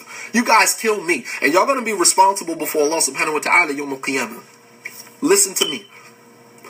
Ikrimah said, وَالنِّسَاء يَنْصُرَ بَعْضُهُنَّ بَعْضًا. And women, during that time, they aided one another. They helped one another. And we'll cut you off for being a victim. You damn right. Absolutely. And y'all sit back and y'all say nothing. Nothing. Nothing. MashaAllah, tabarakallah. Ikrimah said, وَالنِّسَاء يَنْصُرْ بَعْضُهُنَّ بَعْضًا. And women, they aided one another during that time. Aisha, when she saw that, she said, no, not going to happen. Not my friend. And she went to the Prophet ﷺ. She said, O Messenger of Allah, the green mark on her arm is greener than the garment that she has on. وسمع أنها قد أتت النبي صلى الله عليه وسلم فجاء ومعه ابنان له من غيرها. And so the husband heard that his wife went to the Prophet sallallahu alaihi wasallam. So he grabbed two of his sons, right? Here go the coming as the I'm not that bad of a guy, right? I'm not that bad of a guy. Sisterhood, there is no sisterhood. Let's just call it what it is. There is no sisterhood. Every sister in our community is for self. There is no sisterhood. Sisterhood is dead. That stuff played out, back in the mid-90s. that played out in the mid-90s. All the sisters is for self. We want to marry our husband, ride off into the sunset, and hope nobody else asks about my husband. My husband don't want to marry nobody else because, the Islamic community is dysfunction, and I don't want none of that in my life, and I just want to live my life as a, Muslim and die and, go to Jannah. MashaAllah, tabarakallah. Grandiose ideas of, what Muslim life is supposed to be like. A bunch of backbiting, scorned women. You're daggone right about that. You ain't never lied. You ain't never lied. We get so wrapped up in our pain, that's all we see is pain. Right? If you a hammer, then everything you see look like a nail. If you see the world through pain, then that's all you see is pain. That's all you know how to interact with people is through pain. Right? What did the Prophet ﷺ say when he tried to make, peace with Quraysh and they still wanted to fight? He said, and they were consumed by war. That's all they know is war. I'm trying to make peace with them. I'm trying to make a peace treaty and just live in peace. But when a person has been scorned, has been hurt so many times, they don't know peace. All they know is pain. All they know is pain. They don't know peace. Peace don't live here no more. And it seems like the sisters in our communities, all they see the Muslim community through the pain of their, and when you listen to them talk, it's all pain. It's all pain, man. All of it. I don't mess with them sisters because this, and I don't mess with them. It's all pain. As if our entire Islamic experience on this earth has been nothing but pain. Has been nothing but pain. So when he heard that his wife went to the Prophet ﷺ, he grabbed two of his children from a previous marriage and he ran to the Prophet ﷺ. And the Prophet ﷺ asked him, are these your two sons? And he said, yes. And she spoke, Tamima, she said, O Messenger of Allah, Wallahi, ma li ilayhi min dhanbin illa anna ma ma'ahu illa bi'aghna anni min hadihi wa akhadat hudbatu thawb min thawbiha. She said, O Messenger of Allah, the only sin that I committed, the only thing that I did wrong with this man is the fact that he's impotent. He can't please me. She grabbed a piece of her garment and she went like this to show the Prophet ﷺ how small, his private area was. And the Prophet ﷺ, tabassama, he just smiled because the woman was, very, very bold about, what she was saying. She said basically the only thing I did wrong was that the man just couldn't handle the fact that he's impotent. And the husband spoke and said, no, O Messenger of Allah, I've given this woman ample sexual relations. However, she wants to go back to her first husband. And that's pretty much why. The point here is the assistance of the other women in the community.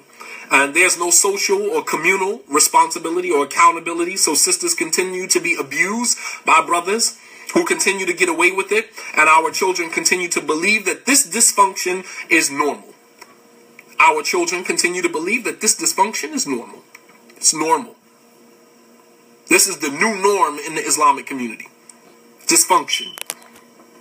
And so we have generational abuse, right?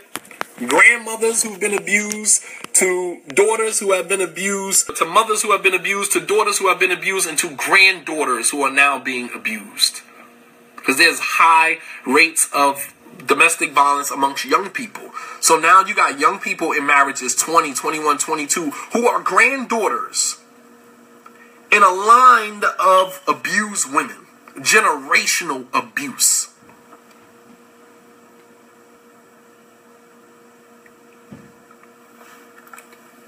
The woman who, the word in Arabic for the woman who, he called her Nashiza, Turidu Rifa'a, that she was the one creating marital discord because she actually wants to go back to her first husband, Rifa'a. And the Prophet ﷺ told her, well, that can't happen until she consummates the marriage with you, because he divorced her for the third time, so she can't even go back to the first husband. We have generational abuse. Grandmothers who are victims of domestic abuse, mothers, daughters, and granddaughters, all in a line of abused, bitter women. The Prophet ﷺ, in ending, he said, أَطَافَ اللَّيْلَ بِآلِ مُحَمَّدْ نِسَاءٌ كَثِيرٌ. The Prophet ﷺ got up and he addressed his community because he started to see this epidemic of this pre-Islamic behavior of beating women that they still have not gotten rid of, right? They haven't eradicated this, right? So the Prophet ﷺ stood up and addressed the community, and he said that women have come to the houses of the Prophet of Muhammad ﷺ for this night, and there were 70. Imagine 70 women flocking to the house of the Prophet ﷺ to complain about the abuse they were experiencing from their husbands. The Prophet ﷺ said, كُلُّهُنَّ يَشْتَكِينَ أَزْوَاجِهُنَّ, all of them complaining about the abuse that they received from their husbands. He said, فَلَا تَجِدُونَ أُولَٰئِكَ خِيَارَكُمْ. He said that you will not find the men that put their hands on their women to be the best of men. You will not find them to be the best of men. Alright?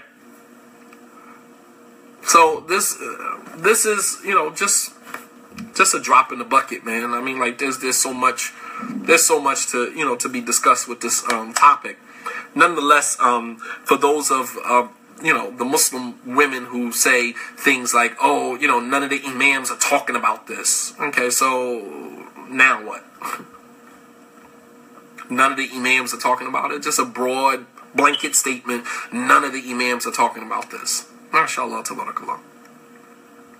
And you have Muslim women who, and the sad thing about it is that when these things are, spoken about, it's almost like what the larger community does to the Muslim community. Why don't imams speak out against, terrorism? It's like, imams have been speaking about terrorism. Why do y'all conveniently choose to ignore when we do speak about it? Why do you conveniently choose to ignore? Because it gives more credence to your comment when you stand in public and say, none of the imams are speaking about it. It gives credence to your comment because now you can say, well, I never heard nobody speak about it. Well, Adam shay la yadulla ala adamihi, as the scholars have a qaida, a principle, that the lack of knowledge of something doesn't mean that the thing doesn't exist. Just because you don't know that it exists doesn't mean that it doesn't exist. But you have sisters that'll get out here and say, oh, none of the imams are speaking about this, or blah, blah, blah. Man, go have a seat. Have several seats. Talking about imams are not talking about this. For years, imams have been talking about this stuff. It just doesn't get the credit that it does. Not that imams do it for credit, but don't simply say that none of the imams are speaking about this. And then when somebody from another community speaks about it, then we'll say, oh, mashallah, I'm so glad you're speaking about these issues because none of the imams. It's like, man, let's go sit down somewhere, man. Have a seat. Have several seats. So glad you're speaking about these issues because nobody's speaking about these issues. Are you kidding me? You conveniently choose to ignore the African American representation of Islam. And these are some of our own sisters, feminists, who want to have so much hatred in their heart, so much pain running through their blood. You want to remove African American representation from the Islamic narrative altogether. Sorry, not going to happen. As long as I'm here, not going to happen. As long as I'm here, not going to happen. African American representation of the Islamic narrative is here. It's here. I'm not going nowhere until Allah subhanahu wa ta'ala decides otherwise. But yeah, you got these, academic, Muslim woman feminists, jump out here, you promote every other narrative other than your own. Instead of putting your hand in the hands of imams and students of knowledge that are actually out here putting in work, we would rather condemn them and blame them and belittle them and how ignorant they are, and how because they don't have a PhD or because they didn't graduate from this university or that university, then that makes them ignorant. But they've been putting in the work. The only reason why you have a platform to speak is because you are stepping on the backs of the imams that preceded you. And you're not in a position to critique the imams. If you got a degree in anything other than Islam, you don't have the position to critique the imams and the students of knowledge. You're not that person. You're not that person. Stay in your lane. Speak about the things that you are proficient in and you are qualified to speak about. But you are not qualified to condemn and to blame and to critique the leadership of his leadership critiques leadership. You're not in a position to do that. If I decide to jump out there and criticize another imam or criticize or whatever the case may be, I have a right to do that. Because I'm criticizing myself because I'm in that same lane. But you don't have a right to jump out there and say what imams ain't doing and what imams are doing. And you live in your little bubble, hiding behind the 3 letters that represent your whole repertoire. PhD. That's all you stand for. You don't have nothing behind that. I don't have a PhD. I don't have a PhD. I don't have letters that I hide behind that represent me. Letters don't represent me. My faith in God represents me. That's it. My faith in Allah subhanahu wa ta'ala and the competence that Allah subhanahu wa ta'ala has given me that I'm grateful for represents me. 3 letters, PhD, that's in front of my name or in back of my name does not represent me. And they damn sure don't represent the Islamic community. And it damn sure does not give you a platform to critique and blame and criticize the leadership that has come. Only leadership can do that. You're not in a position to do that. You're not in a position. So let me end with some things that I think will be very helpful. I'm very tempted to call out some names. I'm not going to do that, but I'm very, very tempted to call out some names because it's 2017, man. I don't have the energy to be diplomatic, man. Call a spade, it is what it is. I don't particularly care. I mean, like, you can get in line with the rest of the people who have taken issue with me. I really don't care. I don't, because it's not contributing to our narrative. It's subtracting, it's taking away.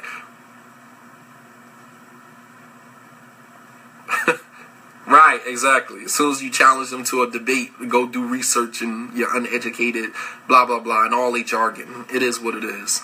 Stay in your lane of competency and you'll be okay.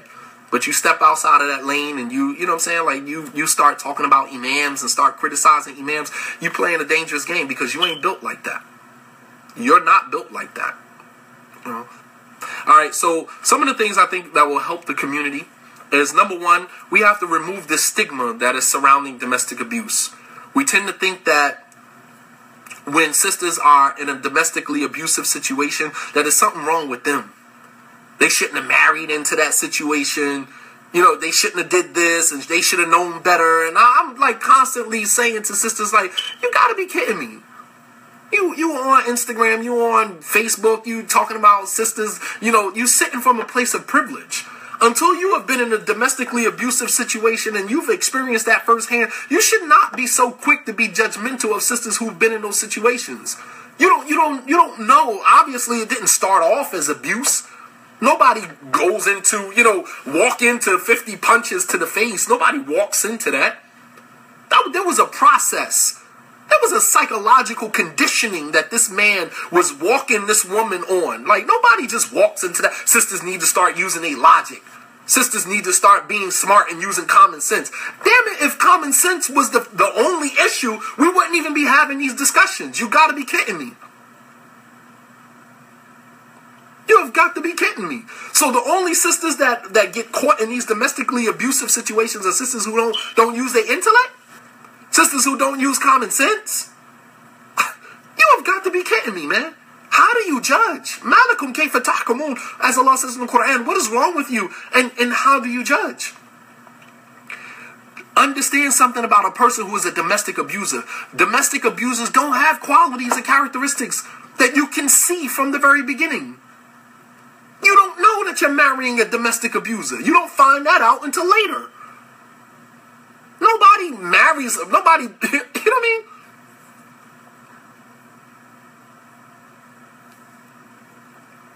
Nobody walks into a domestically abusive situation for you to say, sisters need to start doing this and sisters need to start doing that. Subhanallah al-Azim. How dismissive is that? So basically, the sister goes into a situation, right? And she's abused and all of this other stuff. And then after that, she's still abused by the Muslim community because now we calling her stupid. She's stupid for marrying into the situation anyway. She should have saw that coming. MashaAllah, she should have saw that coming, right? She was in a domestically abusive situation and she should have saw that coming. You gotta be kidding me, man.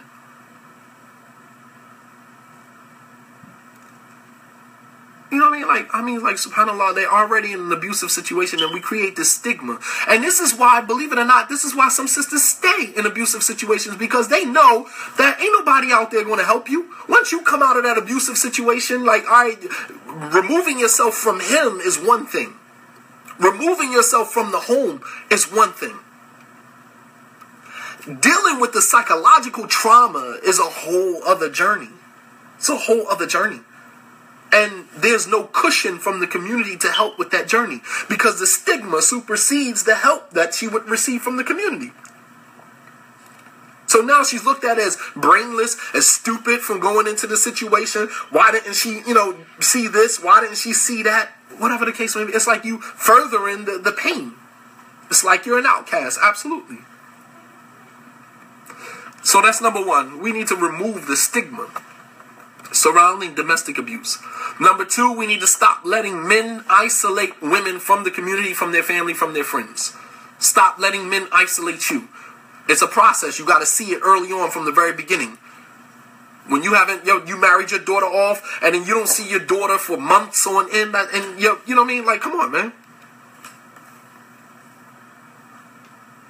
You got to stop letting men isolate you from your family. When you start to see that, no man wants, like, okay, sometimes the family might be dysfunctional, okay, but you kind of learn how to love them from, a distance, but you don't completely isolate her from her family. And when a woman sees that a man is doing that, he's cutting you off from your friends, cutting you off from your community, cutting you off from, your family, all right? Understand what's happening to you. Understand what is happening to you. Stop letting men isolate you from your community, from your friends, from your families. Because once he gets you on an island by yourself, that's when the abuse starts.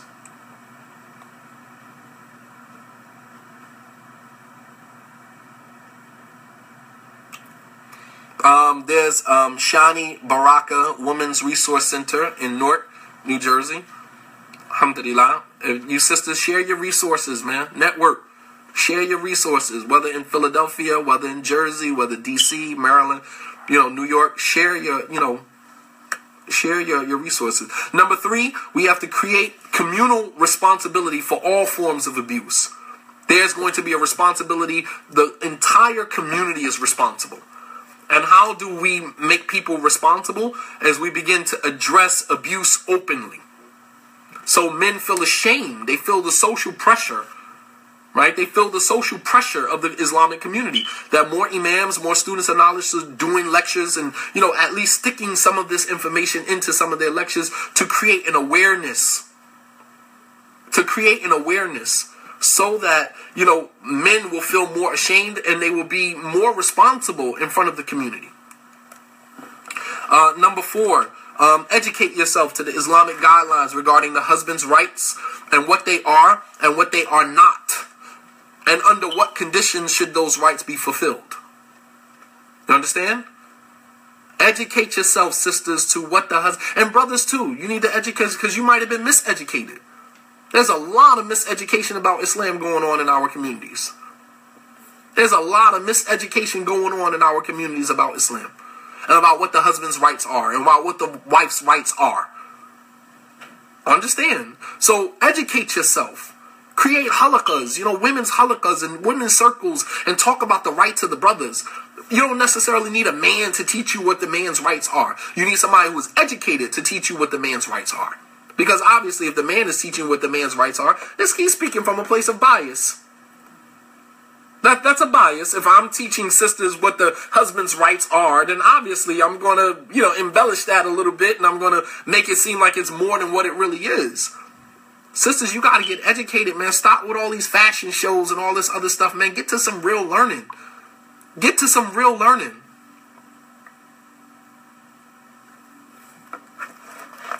It's not difficult. Education is we got sisters that are educated.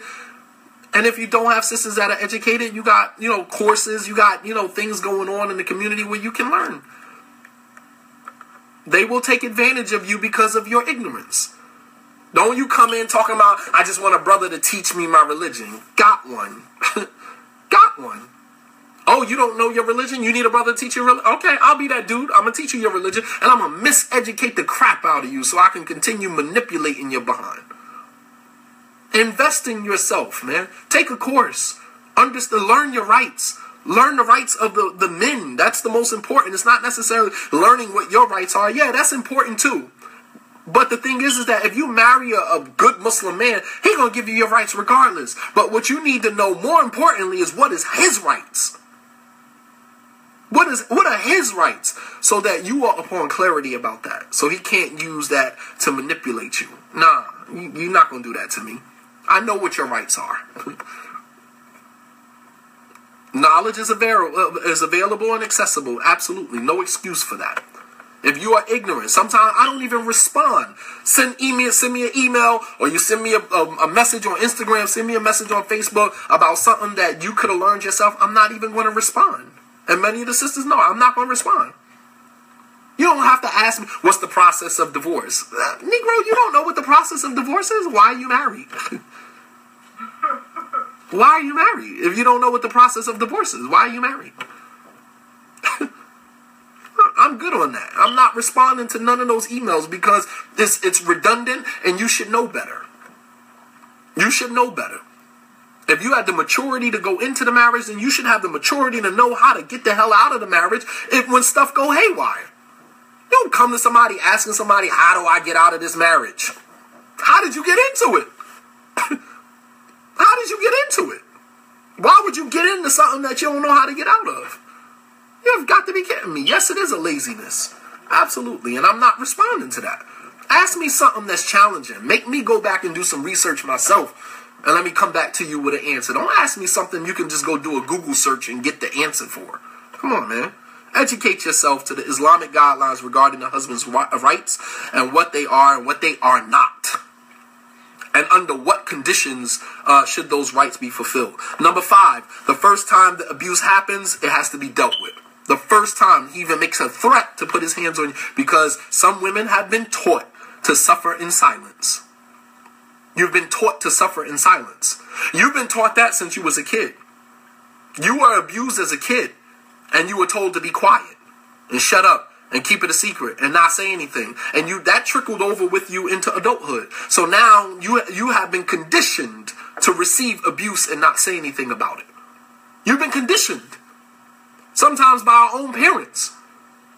Our parents beat us, our parents whoop us, and then tell us to shut up and you better not say anything. We're conditioned to tolerate abuse.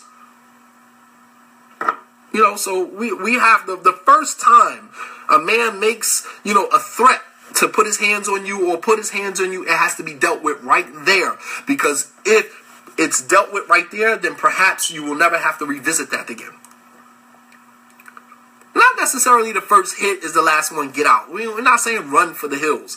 Because if the situation can be rectified, some men just have anger issues. Some men haven't been taught how to, filter that anger and to talk things out and to, deal with things. And, like some men weren't taught that. So it's not that, you want to stop him from becoming a domestic abuser, right? He's just using you as, as the way to start it off. But if you nip that in the bud from the beginning, then maybe he never has to become. Because if you say, first time he hit me, I'm out. All right, then he's going to go on and beat somebody else. He's going to go on to beat somebody else. And if that's the first time he's ever done that, or the first time he done it to you, maybe he beat somebody else before, but nobody ever dealt with that. Nobody ever handled him the way that you're about to handle him. Oh, no. First of all, I'm going to fight you back. That's number one. You ain't going to put your hands on me and just get away with that. I'm going to fight you back. You're going to beat me up, but at the same token, you're going to know that you ain't going to never put your hands on me without it being a fight. Sisters, stop being punks. You talk so much crap about other sisters. And then when the man is there putting his hand, no, fight back, man. Fight back. Fight back. Even if you get your behind whooped, fight back. At least he knows that this ain't going to go the way you thought it was going to go. This ain't going to go the way that you thought it was going to go. And then after it's all over, if we can learn how to reconcile that, then you need to get some help. You need to get help. Or if he makes an attempt, or he grabs you, and then you just let him know, like that's not the way that we're going to work. This is not the way we're going to, you're not fighting back to win. Obviously, you're not fighting back to win. You're fighting back to let him know the same way you would deal with a bully in high school. If you get your butt whooped, so what? But at least he knows that you're not a pushover, and that every time you put your hands on me, we're going to fight. I'm not fighting back to win. I'm fighting back to let you know that this is not going to be, just a simple task. Let me hit you and keep it moving. No, sometimes calling the police makes the situation worse. Sometimes calling the police makes the situation worse. Which is why, we have Muslim police officers. We have people in the Muslim community, that can step in and that can help out with those things. We're trying to salvage the marriages. We're not saying, this happened, run. You know what I mean? Like, if it's the first time, then we can salvage the situation. We can correct him and put him in a situation where he can learn how to get some help. So then that way, even if y'all do separate, at least he knows how to channel that anger. At least he's learned how to deal with that. And not just that we just going to toss him to the side and say, he put his hands on you, run. Okay, so now when you run, get out of that situation, he marries somebody else and does the same thing. And in many instances, the police don't do a damn thing. They don't do anything. We have to police our own, man. And number 6, be careful of mentioning previous bouts with abuse during your sit down. All right. Sometimes exposing the fact that you've been in an abusive situation before makes you a victim.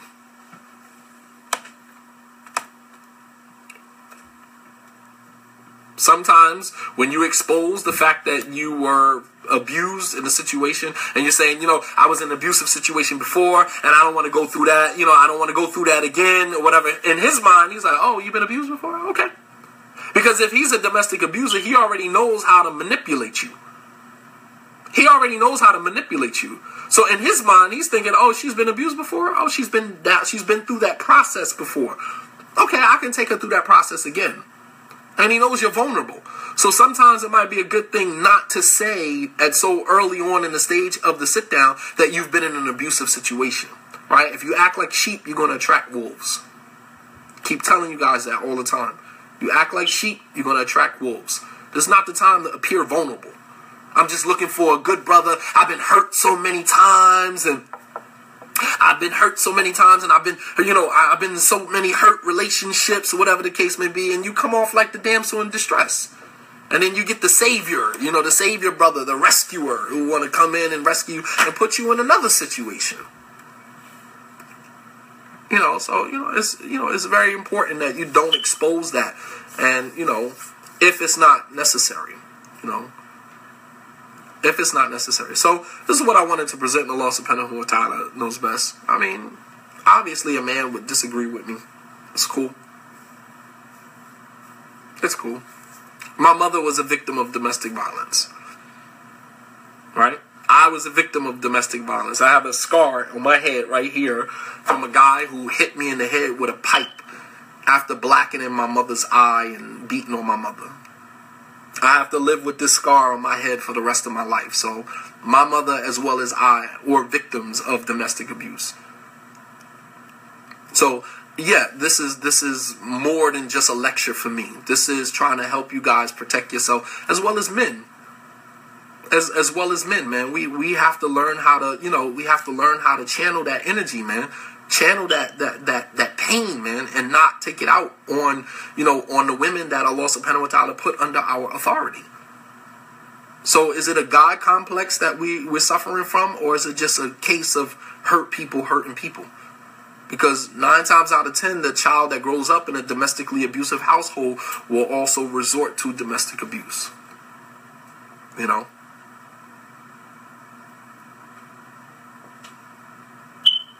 Yeah, I'm sure, man. I mean, we've seen a lot of stuff, man.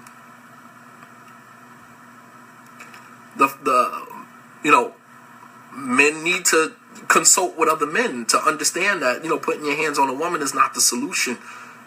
That's not the solution. I mean, it's nothing to be sorry about. It was an experience. And that experience is allowing me the energy that I have to give that to you right now. I'm not sorry for the situation that happened. My mother is deceased, but I mean, the experience still lives on with me. I seen that with my own eyes.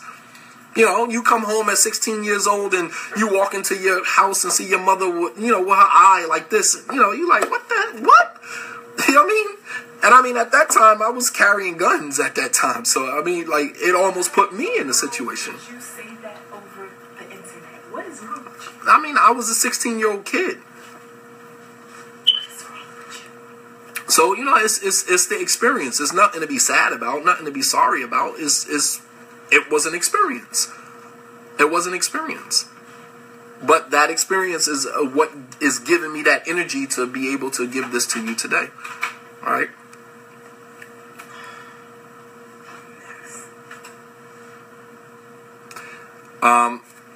Any questions? Any questions or comments? I got enough for like 1 or 2 questions. The voice in the back, that was my wife saying I'm crazy for exposing that to you guys.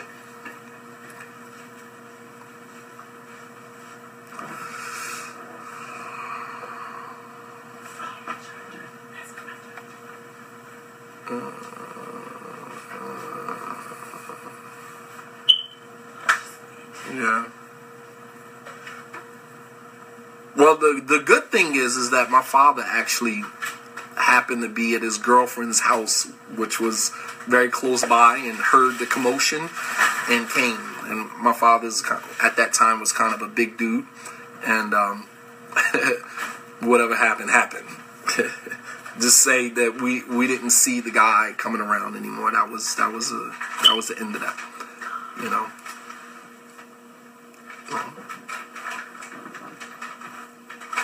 So, sisters, you guys gotta form that sisterhood, man. You gotta form that sisterhood, man, and we have to do our part. We sitting around waiting for the leadership, Islamic leadership. If we sitting around waiting for the masjid, like, no, we no longer waiting for that, man. How can we advise our father if they are abusive towards our mother? How can I play a role here? Sometimes, fathers might need to hear from other fathers. Sometimes, going to a men's group and things like that. Sometimes, maybe, bringing a police officer to the home and letting them see, what the consequences of that is. Some states have very strict laws with that as it relates to domestic abuse.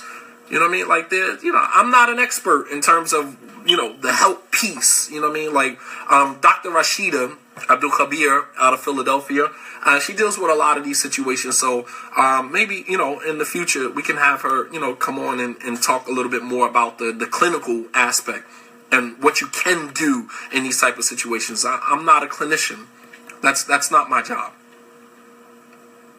I'm giving you the psychology of it, and I'm giving you from an Islamic perspective, what Islam says about it. That's my job. The clinical piece, you need a professional for that. And I don't know too many people like Dr. Rashida, who's in this area, who's close by. But I think you guys need to organize, conferences, lectures, and stuff like this that's surrounding this. Go to your local imam. Go to your students of knowledge. You see all these lectures and all of these things coming up. It doesn't hurt to, pick up, a phone and say, hey, listen, why are you guys not addressing these issues? How can we respectfully encourage her to get back into the religion? My mother went through I guess you're saying that your mother went through some issues like this, and maybe, I don't know, distance herself from Islam. How do you get her to come back to Islam? Well, Islam wasn't the culprit. Islam, didn't do it. And that's a process. I mean, when a man is using the religion to justify the pain that he inflicts on his woman, obviously she starts to see Islam as, part of the process. You know what I mean? She starts to see Islam as part of that abuse process. And so to distance herself from imams, from the masjid, and distance herself from Islam, that's a process. And, she has to start to trust Islam and trust, the community. And for the most part, many have lost trust in the Islamic community. Real talk. Many have lost faith in the Islamic community altogether, which in turn begins to affect the way that they, their faith in Islam. Yes, absolutely. I mean, you gotta advise with rifq, with gentleness and leniency, and and just but because basically you're trying to restore their faith in something that they have actually lost faith in. That's essentially what you're doing, and that's a whole other conversation, man. Whole other conversation. So I gotta go. You guys were great, mashallah, tabarakallah. So stay tuned for the next Man Logic, which will be next Thursday, bi'idhnillahi ta'ala. Title to be disclosed later. Yes, please restore your faith. Ask Allah subhanahu wa ta'ala first and foremost to restore your faith. Right? The Prophet sallallahu alaihi wasallam told us, Jaddidu imanakum, renew your faith. Like faith is like a garment. After you wear it enough, it starts to wear out. So you have to renew your faith. And I pray that Allah subhanahu wa ta'ala, for all of us who have been hurt by this monster of domestic violence, I pray that Allah subhanahu wa ta'ala allows us to heal in a healthy manner, and allows us to, pull our resources together as a community and begin to protect those in the community that, may in the future be, victims of domestic violence. And Allah subhanahu wa ta'ala knows best. Wa sallallahu ala nabiyyina Muhammad wa ala alihi wa sahbihi wa sallam tasliman kathira. Wa akhiru da'wana ala alhamdulillahi rabbil alameen. Periscope, I'm sorry, you guys had to be quiet today. Sorry about that.